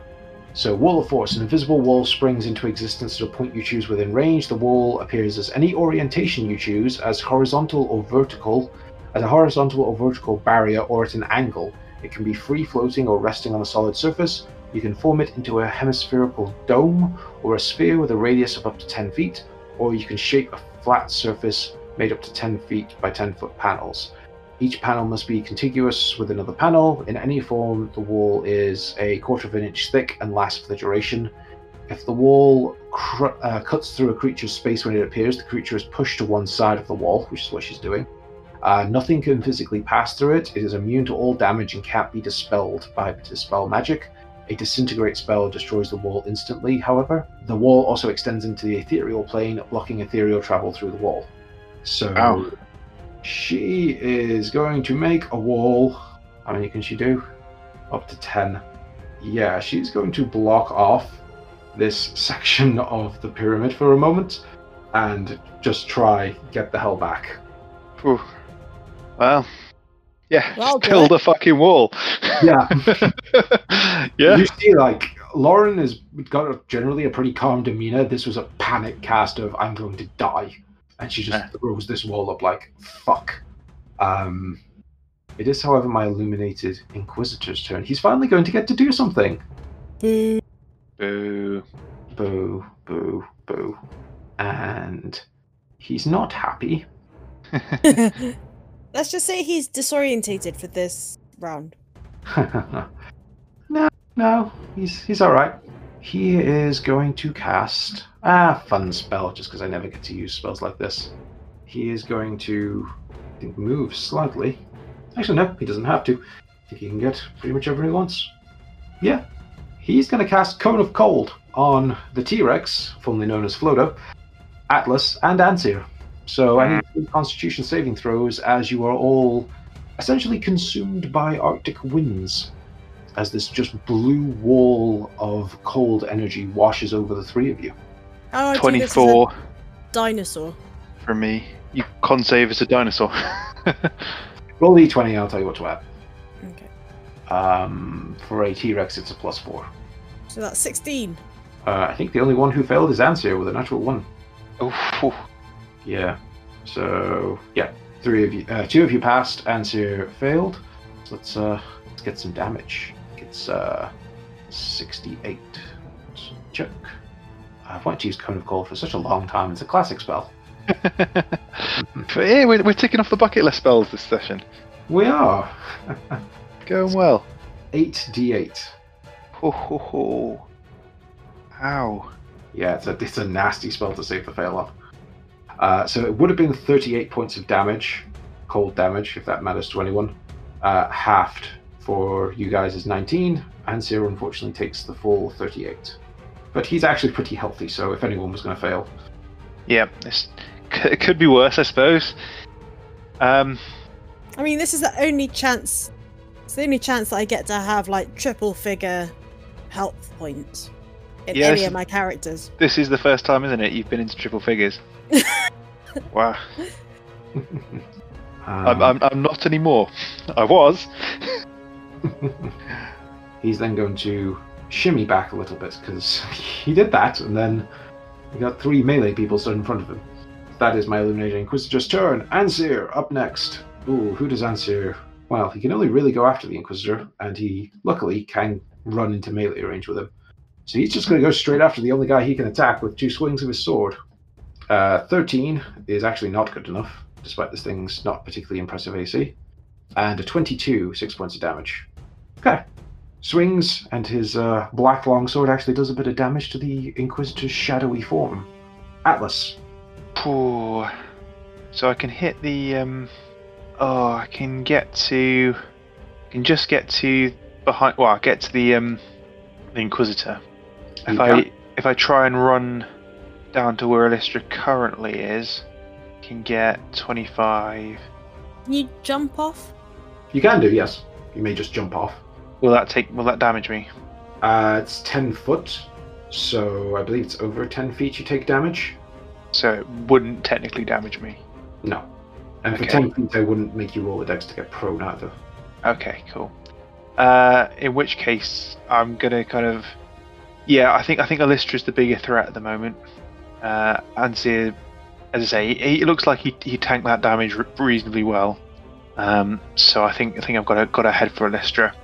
I'm gonna run, jump off, and hit her down here. So I'm on this side here, with the hope that the T-Rex will come around the other side and he'll get advantage on his attack. Mm-hmm.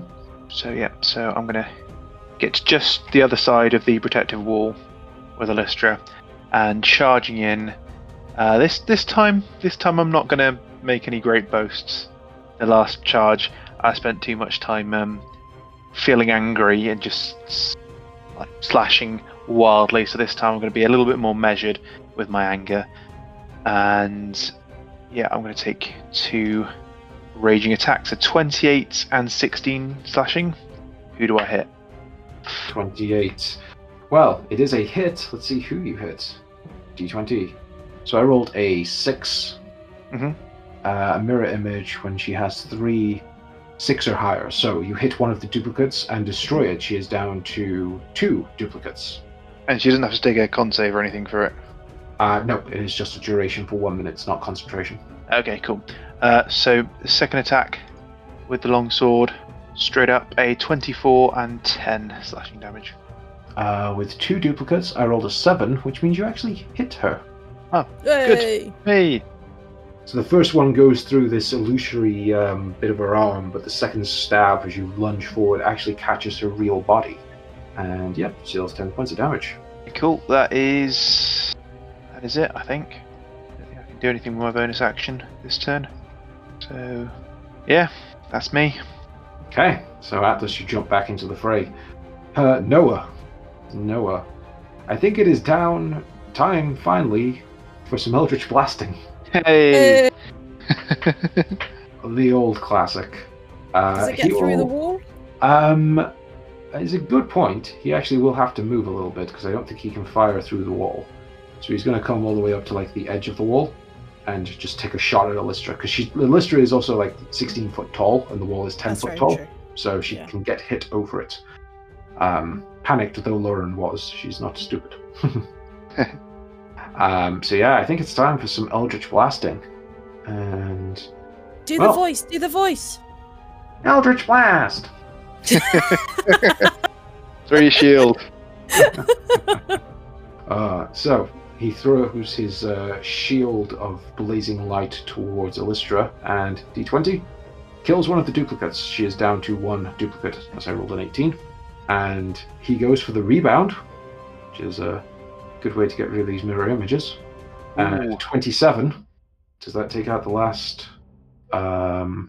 It does, actually, because I roll a natural 20. Okay, there are no more mirror images. Awesome. But she doesn't take any damage. Well, here's something, I suppose. And Flodo, you're T-Rex time. Up. Yeah.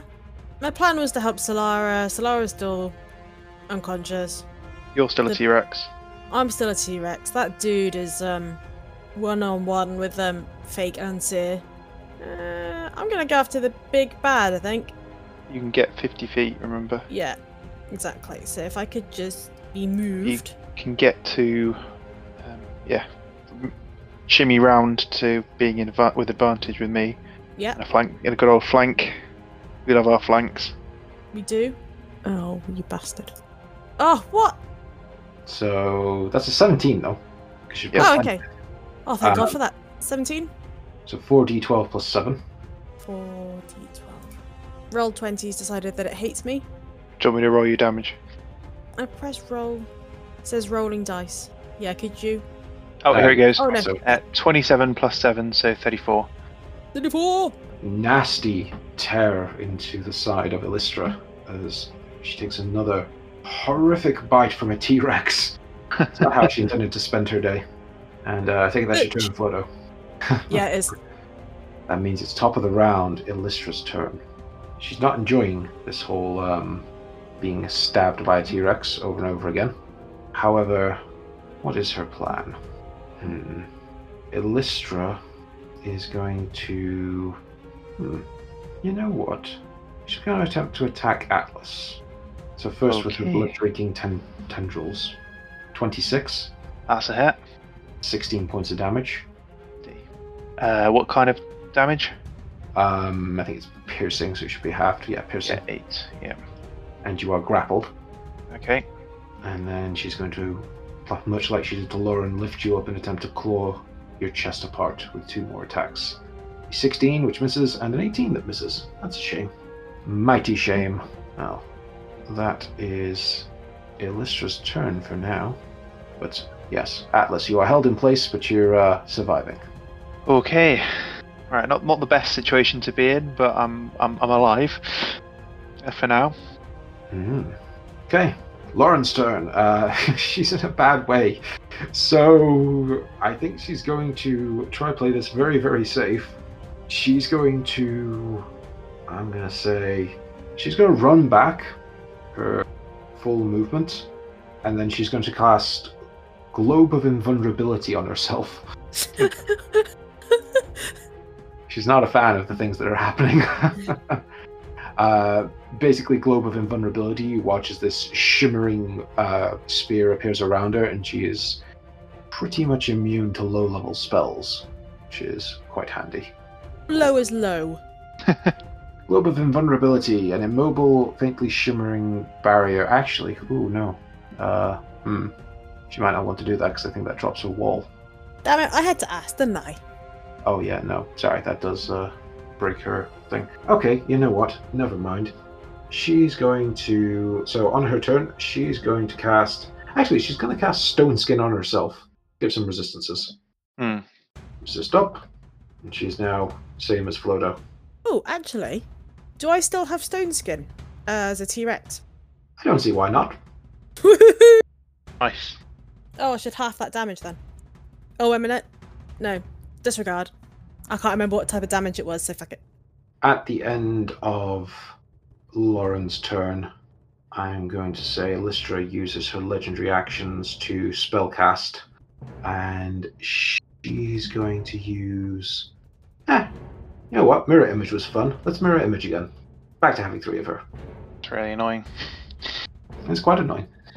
Yeah. She also does not want to die. Illuminated Inquisitor's turn. He's in a bit of a bad spot. So, what's he going to do? He is face to face with our undead Ancir. He is going to... You know what? For the moment, he's actually just going to try to get in on the fighting, because he is really far away. So, he is going to Misty Step and then just move. So he can't do too much. But he gets him out of with melee. all the Misty Steps? It is a very built-in spell for these people, if you remember their early appearances. 20. So he's going to head towards the end of the second level of the pyramid to look down on the fight going on below. Ancir is annoyed. Why doesn't he try and help Solara? He's going to chase her. No, I think it's probably better. Probably better he keeps this Inquisitor in check.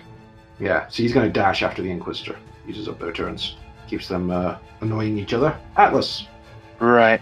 Can I cut my way out? You may attempt to take your action to escape if you wish. But I'm not making an attack to get my way out. Nope. Oh, because of your rage. Yeah. It is either an athletics or an acrobatics check, which, if it's athletics, you get advantage on if you're raging. I do. Well, I have taken damage. If you take damage this round, you're fine till the next round. And you took damage this round already, actually. Yeah. I have, yeah. So I'm okay. And I can always I've got one more rage left anyway, so it's not the worst thing ever. Just don't want to waste it. So it's an athletics check with advantage. Is that right? If you wish to try escape, yes. 25. 25. You do manage to struggle and pull your way out of these tendrils. Well done, you. Yeah. Well, at least I'm not going to get eaten this turn, hopefully. So yeah, crash back to the ground and ready again with my sword and shield, but I can't do anything else this turn, I don't think. Nope. Okay. Yep. Then Noah is going to go back to the old standby of some Eldritch Blast and see if he can knock down these mirror images again. Put them down like bowling pins, one at a time. 25. So his first one hits and destroys one mirror image. So roll an 8. Come on. And his second rebound shot, 14. Does that actually hit? Well, first off, does it hit a mirror image? Because that's what's the important thing. Yep. It does hit a mirror image.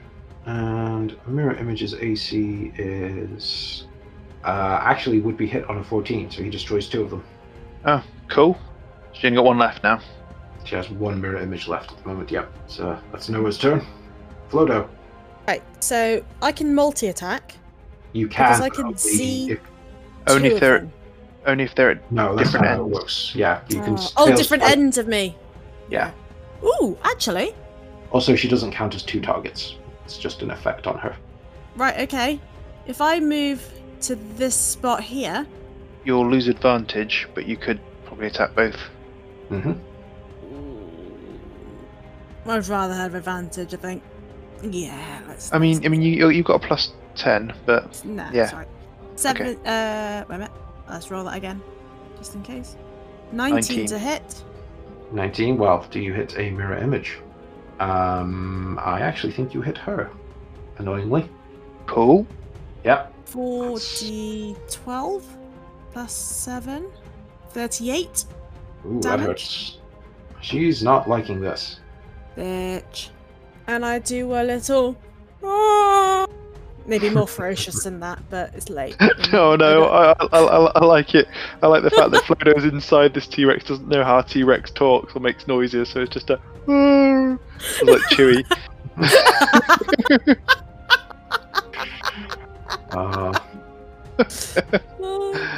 Tries to go for a fearsome roar. It's more like a slightly constipated. Never mind. Okay. Okay. That's how you want to play it, huh? You goddamn T-Rex. Oh, You're not a Wookiee. You're a T-Rex, Flo. I don't get sci-fi. I'm a halfling. Elistra casts invisibility on herself. Oh, for fucking hell. Oh, fucking hell, indeed. You watch as she disappears. And then she's gonna move. Because why not? Is that an action and a bonus action? That is her action to do that. Which bit? The invisibility or the movement? Invisibility is an action, then Yeah. she moves. Oh, sorry, she isn't misty stepping. Sorry, she's just moving. Yeah. But she's invisible and floating, so... So we can't get Oh my god, attack she's opportunity. even floating as well. Yeah. She does fly.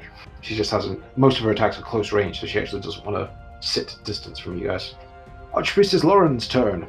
She's a bit fucked. What can she do? She doesn't know that that thing isn't behind that wall now. She doesn't. She has no idea where it is. So it could be trapping it with her? Could well be. You don't know. But what she is going to do is copy from Elistra's playbook and cast a mirror image on herself. Nice. Seems to work pretty fucking well. So, mirror image. You now see 4 Laurens. Smart move, Lauren. Trying desperately not to die. Illuminated Inquisitor. Can't catch a fucking break. As, goddamn. Fancy is on him. On his ass constantly. So, what's he gonna do? What is he gonna do? That's a very, very good question. Me. He's going to... You know what? We have fun with these things. He's gonna cast Ivard's Black Tentacles on T-Rex and Atlas. Ugh. Bastard. That's not a fun spell. Or it is a fun spell when you're the one casting it. Oh, it's a very fun spell when you're casting it. So, we had it come up the other day, but squirming ebony tentacles fill a 20-foot square. So, You get us both? wait. I might not be able to get you both, actually. Yeah, it's a 20-foot square. So actually, he's going to center it entirely on Atlas. Put you around the center. Thanks, man. Yeah. Bastard. Well, the T-Rex is far away. Yes, so, Squabbing Average tentacles fill a 20-foot square on the ground that you can see within range. For the duration, these tentacles turn the ground and the area into difficult terrain. And first time you enter the affected area, or start your turn there, dex save. So, dex save for me, please, Atlas. Yeah. And let's see if you get restrained, or if you take Coming damage. right up. How dexterous target? 5. So, Ooh, not that dexterous, and that was a very bad roll. It was a very bad roll. That is 12 points of bludgeoning damage. Halved. So that's Halved. 6. And you are restrained. Yep. Which, as a general reminder for everyone here, restrained, your speed becomes 0, your attack rolls have disadvantage, and attacks against you have advantage, and you have disadvantage on dex saving throws. Yep. So, that's Don't his you turn. need to do a dex saving throw to get out of that shit? Oh no, you just have to move out. Just slowly. Mm. Yeah. He has to However- make it so every turn he gets bludgeoned again. Creature restrained by the tentacles can use its action to make a strength or dex check against the spell save DC to free itself. So Yep. you can power out of it. Unless Ansir can stab this fucker up and do us all a favor. Please do. 18 with 12 points of damage. 18 hits, stabbing into this shadowy cloaked creature. And second attack, 24. Ansir once again on fire. Man does not miss. No. He's really quite good. He is a beast. So this creature takes a lot of damage, and he's going to have to do some concentration checks. 2. Die already. Or at least forget the spell. First one, natural 20. Second one, 17. So I'm afraid Atlas remains restrained. And it is your turn, Atlas. Right, well, I take damage straight away, don't I? I believe you do when you start your turn in the affected area. So, Doing, dude, for health. I think you take dex. You do a dex save again, though. I'm okay. Oh, yeah, Wait, okay. no. Oh no, sorry, I'm misreading. Creature that starts to turn the area is already restrained. Takes another 3d6. So yes, you just Yep. take damage. You take 7 points of bludgeoning halved. So, 4. okay. You're all right. I'm doing okay. I'm not that bad at the moment, but I'm taking damage and I don't like it. So I'm going to take a strength check. Mm-hmm. So it's just an unskilled strength check, is it? It is a Or is it like an athletics check? good question because it doesn't actually say. I would say normally to escape it's an athletics, That makes most but- sense. I mean, that's what I had to do for the last one. but it is not a save, so that would also imply that you shouldn't be getting your proficiency bonus. So I think it might be a straight up check from the look of it. Not an athletics check. Yeah, just a strength check, unskilled, or dex, whichever one's better for you. It's going to be a strength. Yeah, okay.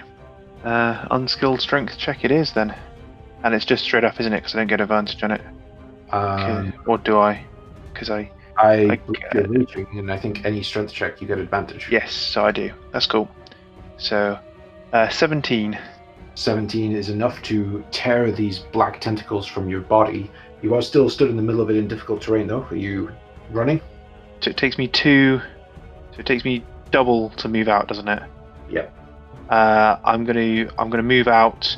So 10 feet to get me outside of it. Takes me 20 feet. That still leaves me 20 feet of movement left. Mhm. So I'm gonna get to the bottom of the stairs here, and So you're pushed right up against the wall of force at the moment. yeah, and I'm gonna move up towards it. So let's see. Right. So I'm just gonna go up to the very top of the stairs there. So I'm on the stairs here at the moment. So wherever Alistra comes back, I can hopefully get up and down quite quickly. If she's not immediately available, I can take my turn and go and try and stab this guy up. Mm. Yeah, and I took damage this turn, so I'm good. I'm still raging. Yeah, okay. That's my turn. Cool, Atlas. So, Noah. Flodo, did you want Noah to drop the thing, or do you want to? Actually, you might probably best staying as a T-Rex for now. Yeah, We until I don't know find where out Alistra's where. gonna. Yeah, Yeah. exactly. Scary bitch. Unless he has to do another concentration spell. Then True. We don't know where she is at the moment, so Noah's turn. He's a one spell, one trick pony, without really the option Anything to hit. Okay, I mean, he can't really do a lot, so I think he will just take his turn. You might as well stay here as well, unless you guys want to move. Can he maybe hold an action if Alystra appears? Well, he can hold an action to the end of the round. Is the problem? And I guess she's already used. Has she already used a legendary action? She has. Yes. No, she hasn't used a legendary action this turn yet. I don't believe. So I guess she's a legendary action. She'll be doing a thing, so she'll reappear. So for invisibility, if she does I think it's an offensive thing, or if she breaks her own attack or a concentration. spell. Yeah. Any I spell. don't know. It just might Any be worth spell? him if he. Yeah, I think so. Sure. I mean, he can hold an Eldritch Blast, and on the trigger of if he sees Alystra, he'll fire. Basically that. Yeah. Mhm. That's Spell all he can really do. ends for a target that attacks or casts a spell. Cool. Mm. Yep. So that's kind of all he can do really. He might as well stay where he is because there's no particular reason not to be fairly protected where he is. We don't know where she is, so safe bet. Indeed. Cool. So that's Noah's turn. T-Rex, Flodo, what you doing? Right, gonna go up to the abomination duty. The Inquisitor. That's it. That's the word. The And abomination attack him. duty. Yeah, with That's the one. advantage. Shut up. Twat. With advantage. Oh my Ooh, god, why? Gonna is stomp this- on him. Om nom nom. With a 25 Yeah, that hits. with 40 damage. That is actually enough to kill him. Yay! Om nom nom nom nom. And then with my little hands, I'm kind of doing the Saturday Night Fever. Then laugh. But with my tiny arms. Tiny arms. Yeah, so the shadowy Inquisitor gets his head bitten off by the T-Rex, and he just sort of dissipates into nothingness as he is gone. Hey. Lister's running out of allies. It's also his Avara's Black Tentacles obviously disappear as well. So, Cool. do you want to do anything else, Floater, or is that everything you want to do? I can't do anything else. That's it.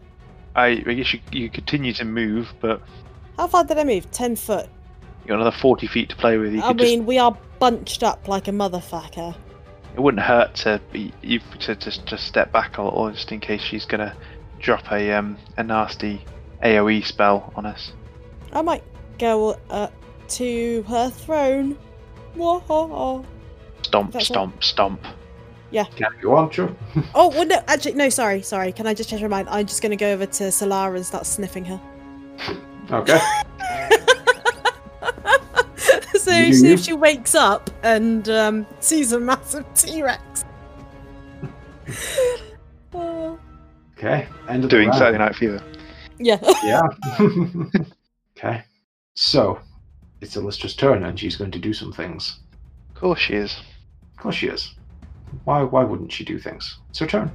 She is... Well, she's going to get very nasty, I think.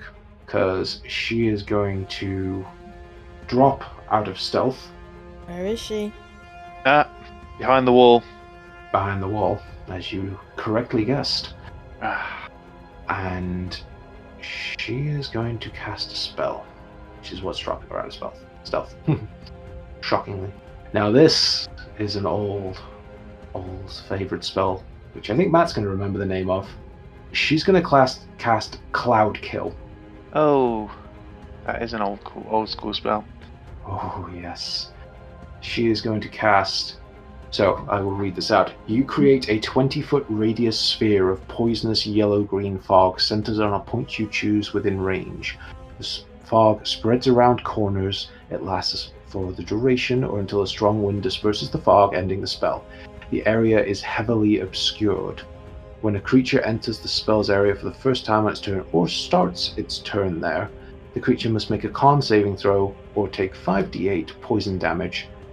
Creatures are affected even if they hold their breath or don't need to breathe. Ooh. The fog moves 10 feet away from you at the start of each of your turns, rolling along the surface of the ground.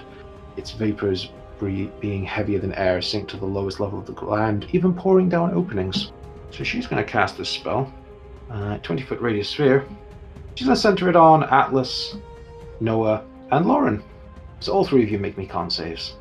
I'll roll up these two. 27 on my con save. Damn con saving bastard that you are. Fucking barbarians. Yes.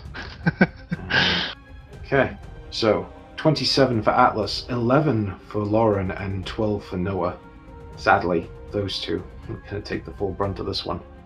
So 5d8 poison damage, which isn't crazy. It is, however, 23 points of damage. Ooh. Which Lauren. you, Atlas is the closest here, hear Lauren cough and splutter and drop to the ground as she hits 0 and the wall of force dissipates.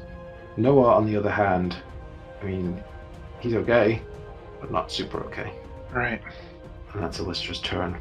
Archpriestess Lauren makes a death saving throw. Oh, Natural 20. 2 successes. she's fine. Ish. So, 2 successes. But she's not out of the fire yet. It is Ansir's turn. And he's now a bit stuck because he can't really do a lot. So he's going to run over to Solara and take his action to start trying to free her. Because he can't attack Illustra, so he's a bit stuck otherwise. Makes sense. Yeah. Alright. So, Atlas, you start your turn in the cloud kill. Yeah, I do. Con save. Yeah. 21. 21, so success again. That still means you take the damage, but halved. So 21 halved. Still not good, is it? It's not good. This is a horrible spell. You can just hear Illustra laughing, but there is such an angry bent to her voice. She is probably the closest you've seen to furious, that she's had to use this much power to kill things that she considers to be ants, and you just watch this rolling green and yellow smoke start to blot out the top of the pyramid. So you say it moves, does it? It will move, yes. And it moves away from her, is that right? Yes, it will do. Okay, so I'm going to move to the bottom of the stairs and Get closer to her. to, I think here I'm in combat with her. Is that right? Yes, you would be in range of her there. Yeah. 'cause You are, that's- however, now in heavily obscured fog, so you are basically blind. So with disadvantage, I'm attacking her. Yeah. Okay. And she has 1 mirror image left. Okay, that's fine. Oh, I I forgot about that. just shit. want to start swinging. So Go for that. So with disadvantage on my first attack, a 22 and 13 points of slashing damage. Which one do I hit?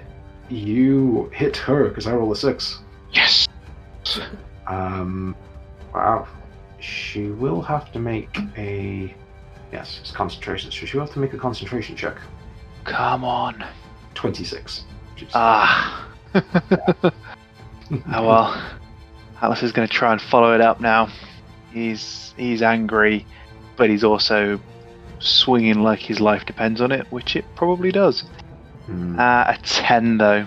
Nothing on the second Natural one. 1, yeah. Yeah. As you just run in like full of strength and ancestral spirit, you do strike true on her flesh, but then the cloud kill starts to wash over you and choke you, and yeah, that second one's a miss. And at the end of your turn, she's going to use an ability that she has used since near the start of this. She's going to use her legendary actions to call the blood on Noah. Oh. People who haven't saved yet. She's going to attempt to burst his arteries. What? Yeah. Con save. 13, which is not good enough. Oh. You watch as a bunch of arteries in Noah's chest start to burst, and he grabs at his chest and he coughs up some blood, and he takes 2d6 slashing damage. I'm gonna use my spirit shield Okay. to reduce that damage by 2d6. Well, go for it. Roll it. Okay. 11. Okay, so he takes no damage from it, but he is still coughing up blood as his veins and arteries are bursting, and he must take more saves on his turn, which, funnily enough, is coming up now, so he needs to try save again. So, on the positive, if he saves, it stops. 13. Come on, Noah. Oh, This time, it's slightly different on the follow-ups. He takes 1d6 necrotic damage. 3 points. So, Okay, not too bad, but... not as bad. Not as bad. Noah's turn, however, he's also in the cloud kill. Oh, Yeah, this is starting to stack the fuck up. We're hitting end game now, boys. This is oof. can't save a 14, which also isn't good enough to beat her spell save DC. Almost is. Her spell save DC isn't that high, but My T-Rex. yeah. So if he breaks concentration from this, which I should have done earlier as well, but I forgot, so I'll let you keep it for now. He takes 17 points of damage. 58 he's down to, and he needs to make a con save to, well, hopefully keep your T-Rex going. So I rolled an 8. no more T-Rex. I just want the T-Rex. T-Rex one more round just so I could move a decent speed. I'm afraid the T-Rex disappears as Noah is bleeding, he's coughing and choking. He's in a horrible state. And it is his turn still. He should actually try to do something. Can he try and stabilize Archpriest Lauren? It's up to you. It's either that or he tries to run out of the cloud kill. I think he's got enough hit points. Yeah. If he could Really, just... if he can stabilize Archpriest Lauren, then she hopefully won't take. Well, she hopefully won't die from the next bout of damage. Yeah, he's got potions, isn't he? Well, he can do, I think it's a medicine check to stabilize her, Or Okay. can he? He's got. or he can give her a superior healing potion. Up to you I guys. think hit the superior healing potion. Get her Yeah, up. let's not leave it to chance. No, she's a useful ally. Unless this is the end game where you've actually just wanted to kill her. No, I mean, I have no plans on whether she lives or dies. It is what it is. So it's I think 8 for- the party we're going to try and put others' lives above us. Yeah. So he heals her for 27. Nice. Wow. So he runs over, throws the superior healing down her throat, and yeah, she splutters. And she's still in the cloud kill, but she's alive for now. You should be glad I let her have death saves, because most of the NPCs don't. Well, I mean, she's important as NPCs go. Yeah. Flodo, you're up. I'm so far away. Oh, I can close my tab on the T-Rex then. Bastard. I actually have to look at my own character sheet, which is really shit of you.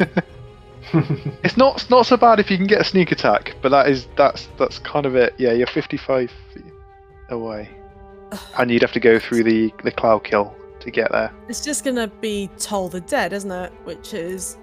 You move up close Uh, enough and get Toll the Dead, Did you say that the cloud will move? Yeah. essentially. Potentially. Well, it will move, but you might want to be out of the way of it. Oh, I don't know where it's gonna move. Well, I don't know where I'm gonna move. I'm just gonna... I've got That'd get 60 feet. Actually, you can get it from here. Yeah, I might as well just stay. I feel like if I move, I'm just drawing attention to myself. Right. Toll the Dead. Okay, Toll the Dead. So, Target wisdom missed saving throw? Yeah. Or 1d12. Oh no, or 2d12. What's your spell save DC? I think it's 17, or is it 16? 16. She got a 16.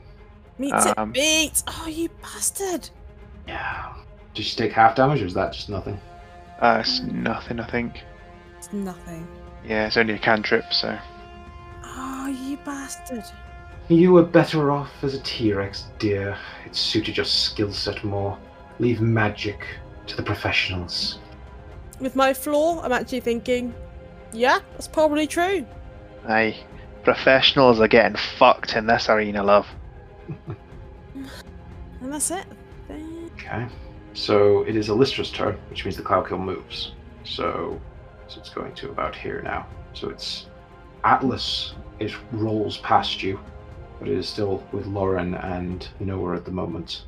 But you can now see Illustra once again. And what is she going to do?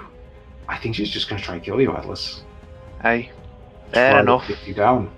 So those blood-drinking tentacles are going to burst from her again, and she's going to try hit you.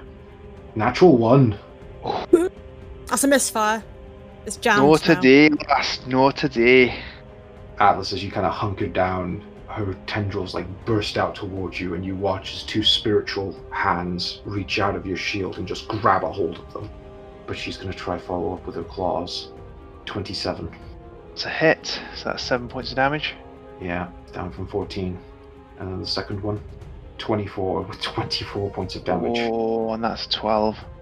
Barbarian's getting hurt. He is, but that's his job. That's what I do. Lauren's turn. Lauren needs to make a con save, else she might be going right back down. Come on, Lauren. 20. Ooh, She saved. not today. Yeah, she's going to take half damage, which is only 8. So she's... Hey, she's back in the game. Priestess is hanging in there.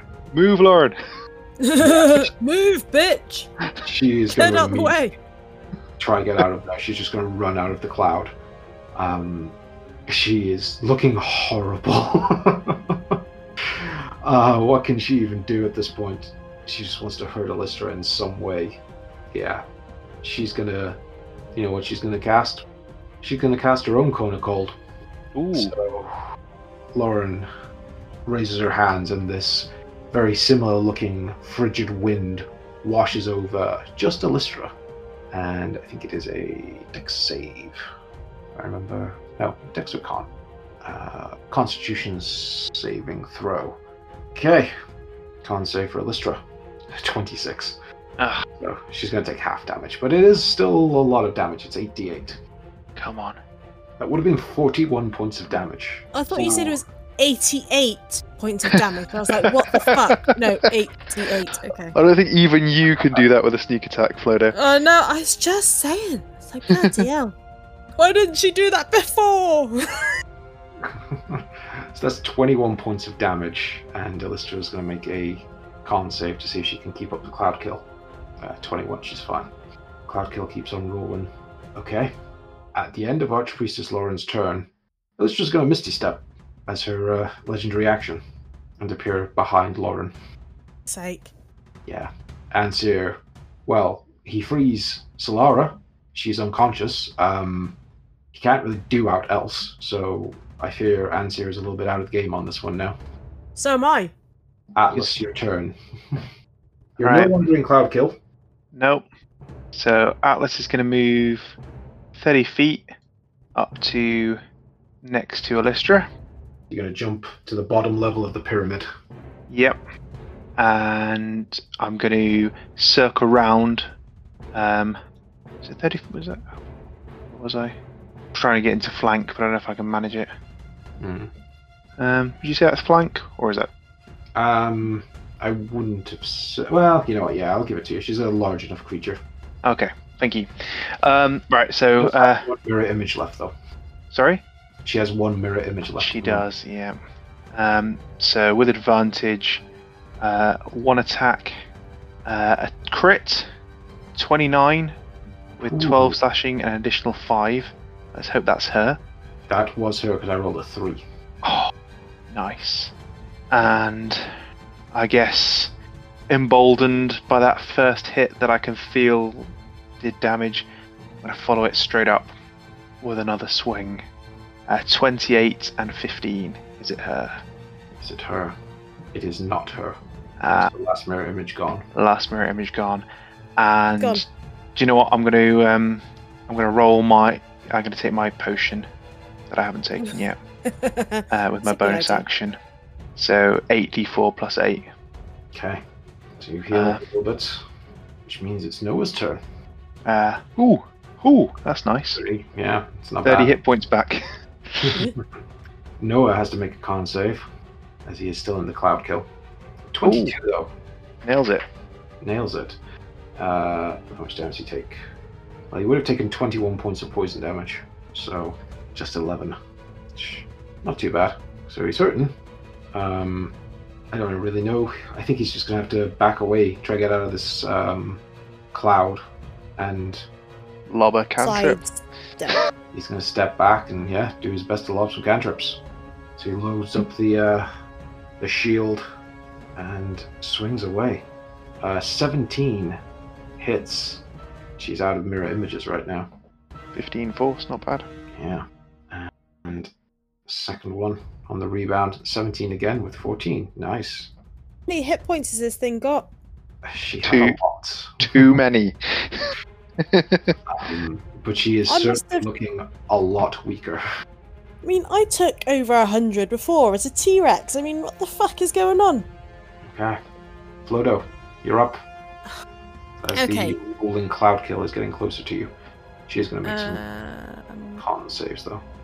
right, so you said that Atlas could jump 10 foot and not damage. Can I do the same? Yeah, if you want to run straight off, you can drop the 10 feet down. Okay. Cool beans. Yeah, just sprint down to where you might be useful for next turn. Yeah. Gonna move, but also try and stay away from the move away from the fog a little bit. Don't know. Yeah. Okay, so a movement plus my bonus action to dash, and fuck it, Toll the Dead, Okay. because I've got fuck all else I can do. I hate it. She's not a ranged thing, but she keeps fucking moving. Stop moving, and I'll be fine. If she stays still, you'd have killed her by now. Stay still, you bitch. With a 22, she's fine. Oh my Ah. god. Okay. Right, well, the cloud kill continues to move. I'm guessing you passed those checks. Yeah, she rolled a 19 and a 19 and a 20-something. She fine. She is, however, a little bit surrounded and not happy.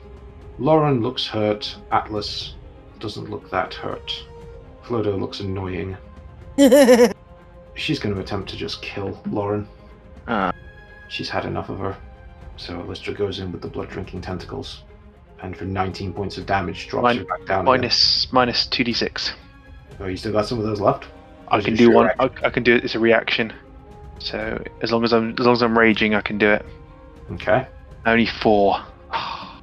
That's enough for her not to die. She is literally on 4 health. Oh, well, I tried. An 18, doing 20 points of damage. She is back down. I have had enough of you, Lauren. Oh, actually, hang on a second. Mhm. I hit her on my turn, didn't I? You did, but that's way gone now, unless I Is- think that... Let me just check my abilities. First creature you hit with an attack on your turn becomes a target of the warriors, which hinders attacks. Until the start of my next turn, that target has disadvantage on any attack roll that isn't against you, and when the target hits a creature other than you with an attack, that creature has resistance to the damage of the target's attacks. Okay. With her roll, she still hits, and with Yeah. the resistance, the second hit still kills her. Ah, okay. Yeah, Oh. so she's hitting very hard. Okay. And Lauren has fuck all health, Okay. I'm afraid. Still disadvantage though. Okay. Yeah. However, she is now just going to try to kill Lauren, because she's fucking done with her. So, with advantage against an incapacitated creature, and an automatic crit if she hits, So is it straight up because it's be with straight up, disadvantage? Yeah. with an 18. Ah. She just punches her claw straight through Lauren's chest, and you hear Lauren gasp and begin to bleed out. Dead. We're just dead. Well, technically that's 2 failed death saves, so she would have 1 more if she was a player. If I'm being fair, she would have 1 more. And it's her turn, and I'm just going to roll this d20 in front of you all. Oh, come on, Lauren. Come on. Natural 20. A natural 20. How? She hangs in there. She hangs in there, so she is 2 death saves, 2 saves, 2 fails. But at the end of Lauren's turn, Illustra's going to Misty Step away again. Away from me. Yeah. She knows you're dangerous. No, I'm I'm just like chasing after her. Come on, just slow down. So Ansir can't do anything, so let's just move straight to Atlas. Ansir, the only thing he's going to do is just back away from this fucking cloud kill, because he's not an idiot. Yeah, I'm going to try and stabilize Archpriestess Lauren. Now, I have a... Can do that. I've just... I didn't write it down, but I bought with my money, like, just one standard potion of healing. So I'm just going to jam a standard potion of healing. Okay. Down her throat. Which is... Can you remind me what that... 2d4 plus 4? 2. Or Sorry? 2 plus 2? I forget. What was it? A standard Potion of healing. potion? It's 2d4 plus 2. Yeah, okay. I'm just going to slam a 2d4 plus 2. I could have done that. So, yeah, 7 hit points. You might have done that, but she's also going... I don't know. Can you give a potion to someone else? Or is it just take a potion yourself as a bonus action? You give with an action. Okay. That's fine. I'm just going to, after doing that, I'm going to move up into combat with Alystra. Okay. Close and personal once again. Yep. It's Noah's turn. Ooh. Can Noah end this? Come on, Noah. Let's cast some Eldritch Blasts. 21. That's a hit for 6 points of damage, which is pretty low for him, actually. That is actually pretty low. Follow it up, Noah. Follow it up. Noah. The second one misses with a 12. Dude. Oh, no. She's hurting. That first shield goes straight through her chest, and for the first time in this fight, you see genuine fear on that weird face of hers. That's this little bit of mortality left in a horrifying abomination. But that's her turn. Flodo, you're up. Can you put an end to this? Move, Run and throw. dash. Ooh, I could throw. Throw. Or toll the dead. No, I'll throw. Just in range. Oh, let me just measure that. Yeah, I'm in range. Cool. Let me just see which blade I want to throw at her. No, I don't. You can't. I can't. No, you just blade, straight no. up. Just straight up. Straight up Okay. throw. Okay. God. It is psychic. I don't know. 27. 27. 17 psychic plus sneak attack because I'm next to her, Oh. which is 5d6. 19.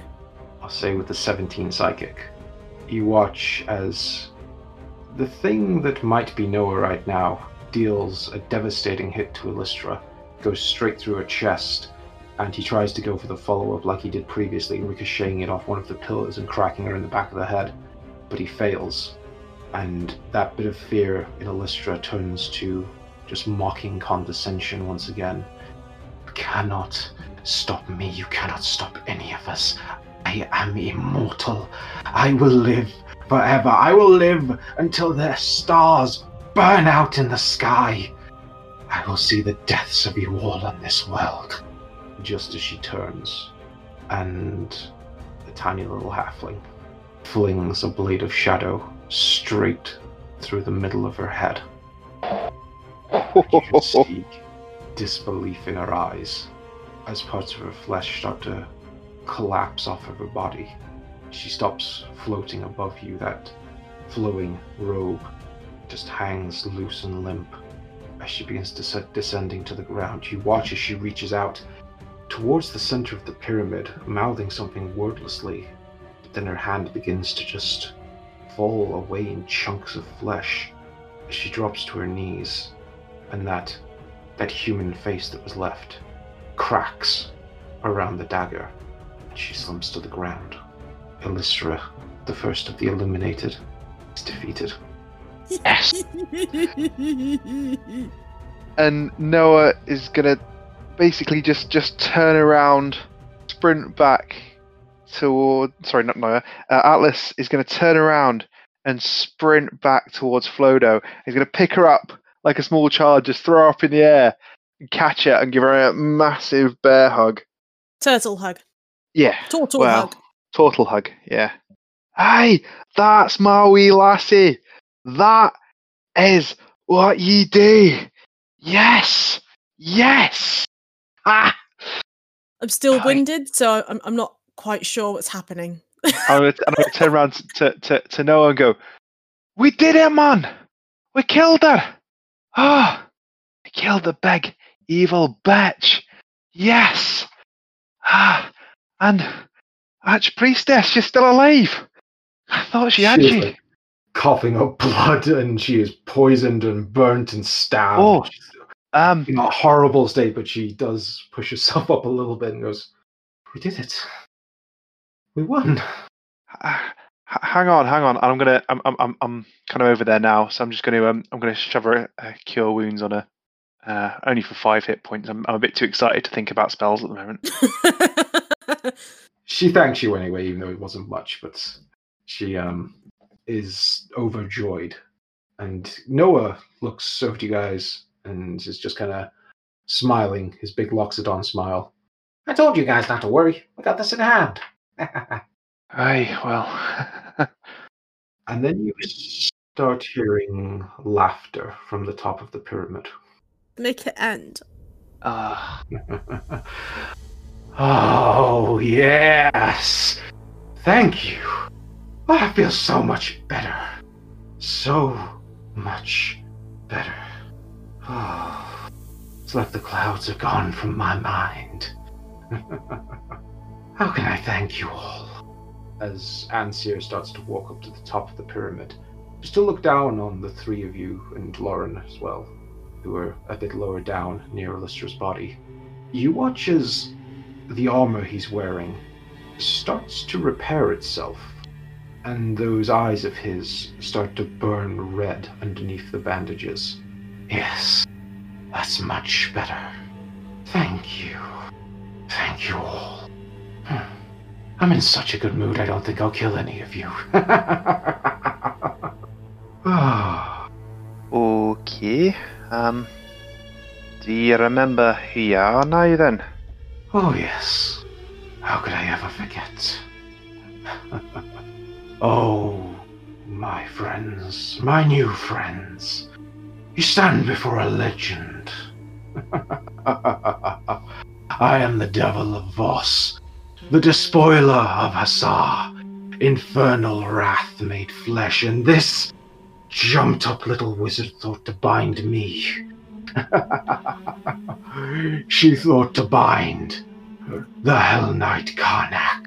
Oh, shit. Yes! Oh, it's been so long since I walked this plane. You know, I'm actually impressed. I'm impressed with your skills, your knowledge. I've got a lot I need to do, so I'll give you this one chance. Come with me. What do you say? You all have skills. Useful ones. There's great reward in it for you. Money, whatever your heart's desire. Can I start walking towards him? You can if you want.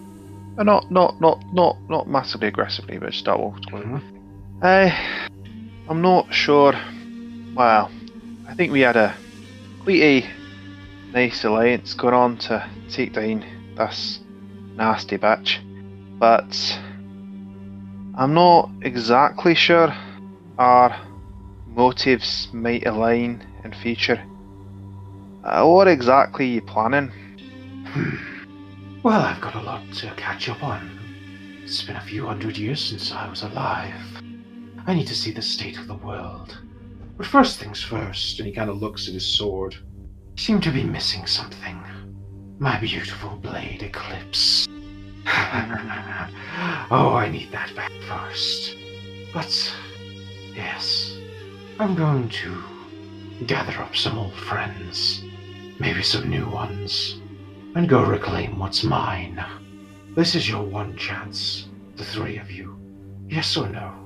You can walk away, I won't mind. But if we meet again, I will not spare my hand. I start backing away with that archpriestess. She tries to start hold up some sort of defensive arcane symbols, but she is horrifyingly weak at the moment and kind of expended on spells in a lot of cases. See, I'm not sure about Noah, but Atlas is... He's not tempted, but part of him is wondering whether he shouldn't just charge in and try and take out the Hell Knight now. He probably doesn't stand a chance, but I don't think this guy is exactly the ally that Atlas would want. And I also think that... What do you think, Flo? Start walking away. You think we should start walking away? I don't think this... In your character, I don't think this kind of person is one that you'd align yourself with. Oh, And I'm definitely not yeah. aligning myself with him. But I'm also wondering whether I shouldn't just try and kill him. Now, I mean, before he gets his sword back. Well, that's one thing, but throughout this whole thing, you've always tried and help anyone that's down. And High Priestess Lauren is severely wounded.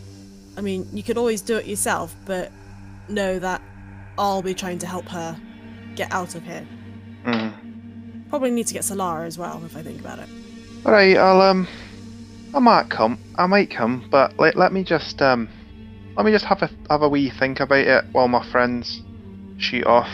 I think they're gonna look after Archpriest Lauren and see she gets back safe, and Solara as well. Let me just come back up, have a wee word. I'm afraid this is going to be a limited time offer, and you will start hearing footsteps heading towards this room. Some heavy metal ones, some softer boots, heading up the stairs. It's now or never, Atlas. You know, I know you're a military man, but then you're what? Here, with some mercenaries? Is there no one you want to strike back against? If you join me, there's a great deal we could do together. Aye, but... See, I fought for others before, and I want to help people. I want to do good, and I can't see that's what you want to do. So, guys, go now. And Atlas is gonna run at him. Okay. Atlas, as you're running at him, you do spy Solara starting to come too, but you notice there seems to be something in her pocket that's glowing red, even through her clothes. And as she's about to speak to you, she disappears. You run towards the Hell Knight Karnak Reborn, and that's where we're gonna end this little scene. Oh. Little scene! Oh. Yeah. And, you know, this was episode 100, so we're going to wrap this up very soon, because this is the longest episode we've ever done. I didn't expect it to go this long, but a couple of things I just wanted to reveal that's going on, let's say around the same time. So, we're going to move our scene to elsewhere, and we're going to take a look in. Screams echo throughout a large, winding set of caverns. Multiple cries of terror quickly snuffed out one after another. We watch as an elven man appears, running and stumbling from the shadows, blood streaming down his sides, staining his brown robes. He stifles a yelp of pain as he loses his footing on the uneven earth and collapses near a stream of water that flows through the caves to the outside world. He summons what little druidic power remains within him to try and knit the wound back together, but it's far too late. The cut is clearly fatal. As the man reaches out to a nearby wall to push himself back to his feet, we hear the heavy metal boots of his pursuer closing in. The druid spins around with surprising alacrity and launches a whip of thorns from his blood-covered hand, striking out in blind faith against the darkness. As the attack finds purchase, he briefly wonders whether the primordial titans have smiled upon him in these final moments.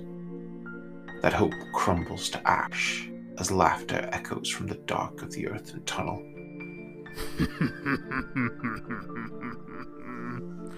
You know, given how long this has all taken, I expected the job to be actually worth my time. But honestly, you and your pitiful circle have been nothing but a disappointment. The druid reacts far too slowly as the black sword comes hurtling towards him, tearing through his robes and impaling him to the wall. No wonder they gave this to Rogar. Even he couldn't fuck it up. Why? Why are you doing this? We welcomed you. We caused you no harm. Our circle is peaceful. We are merely custodians for the realm. Well, that's your problem, isn't it? Too trusting, too weak. This world will be a better place once it's no longer under your protection. You Druid and your Primordials had their chance and you failed. No, I think it's time we had someone else in charge around here, don't you? You don't understand. If you go through with this, the balance, the realms, everything will be in chaos. It's madness. Sheer madness. That's all you'll achieve.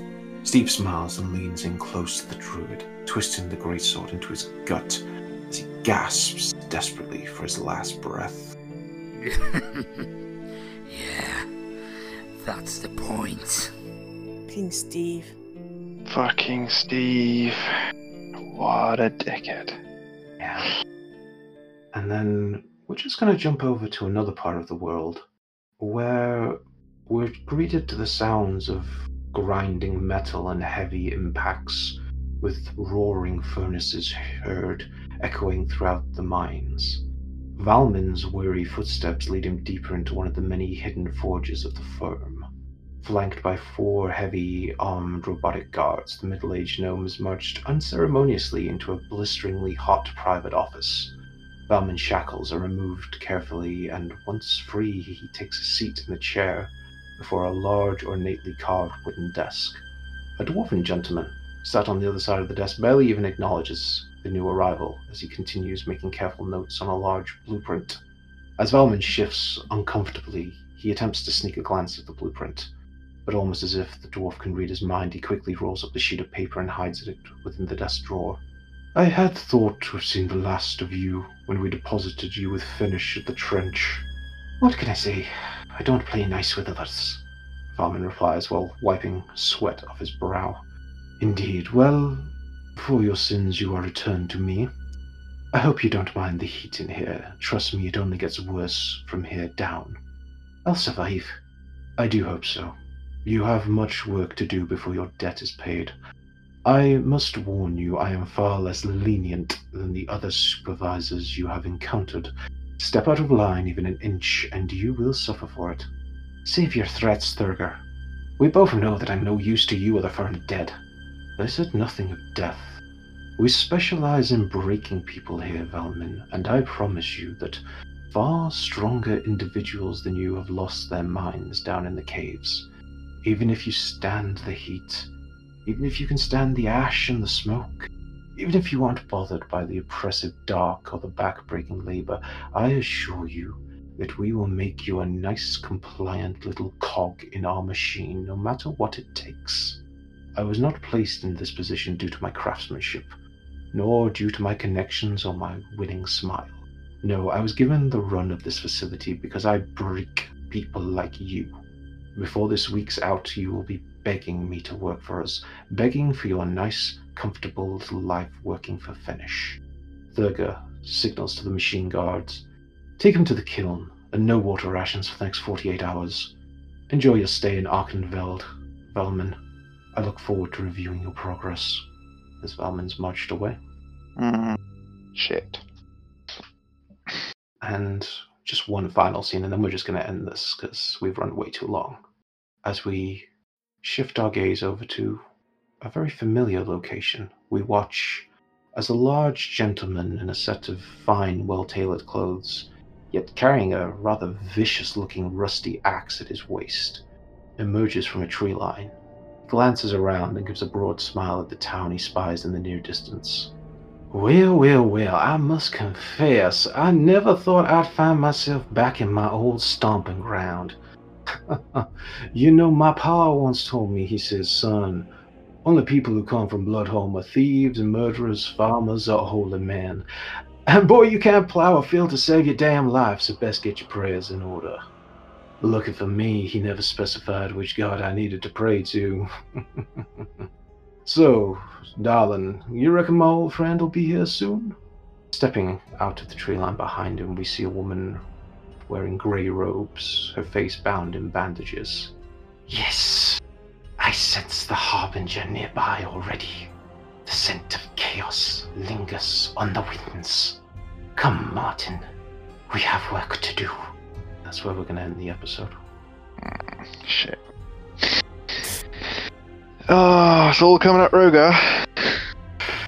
The Many things are one episode he misses. God, he would. Back. He's gonna be gutted. He's gonna love listening back though.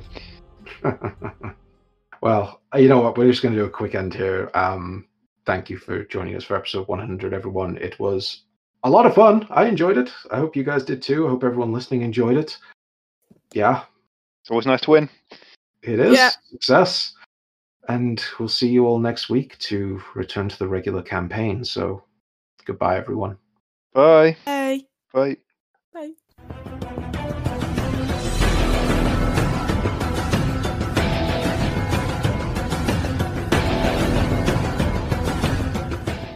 Hey there, I'm Emily. I'm Erica, And we're your new best friends. whether you like it or not, Listen to Grow Out of It every Sunday to make fun of us, as all best friends should. while we read our old creative writing from our childhoods. There's a first time for everything, the magnified voice replied. My name is Morgus, and I will destroy you. Classic Morgus. Necropodicon. Hard to pronounce? Easy to listen.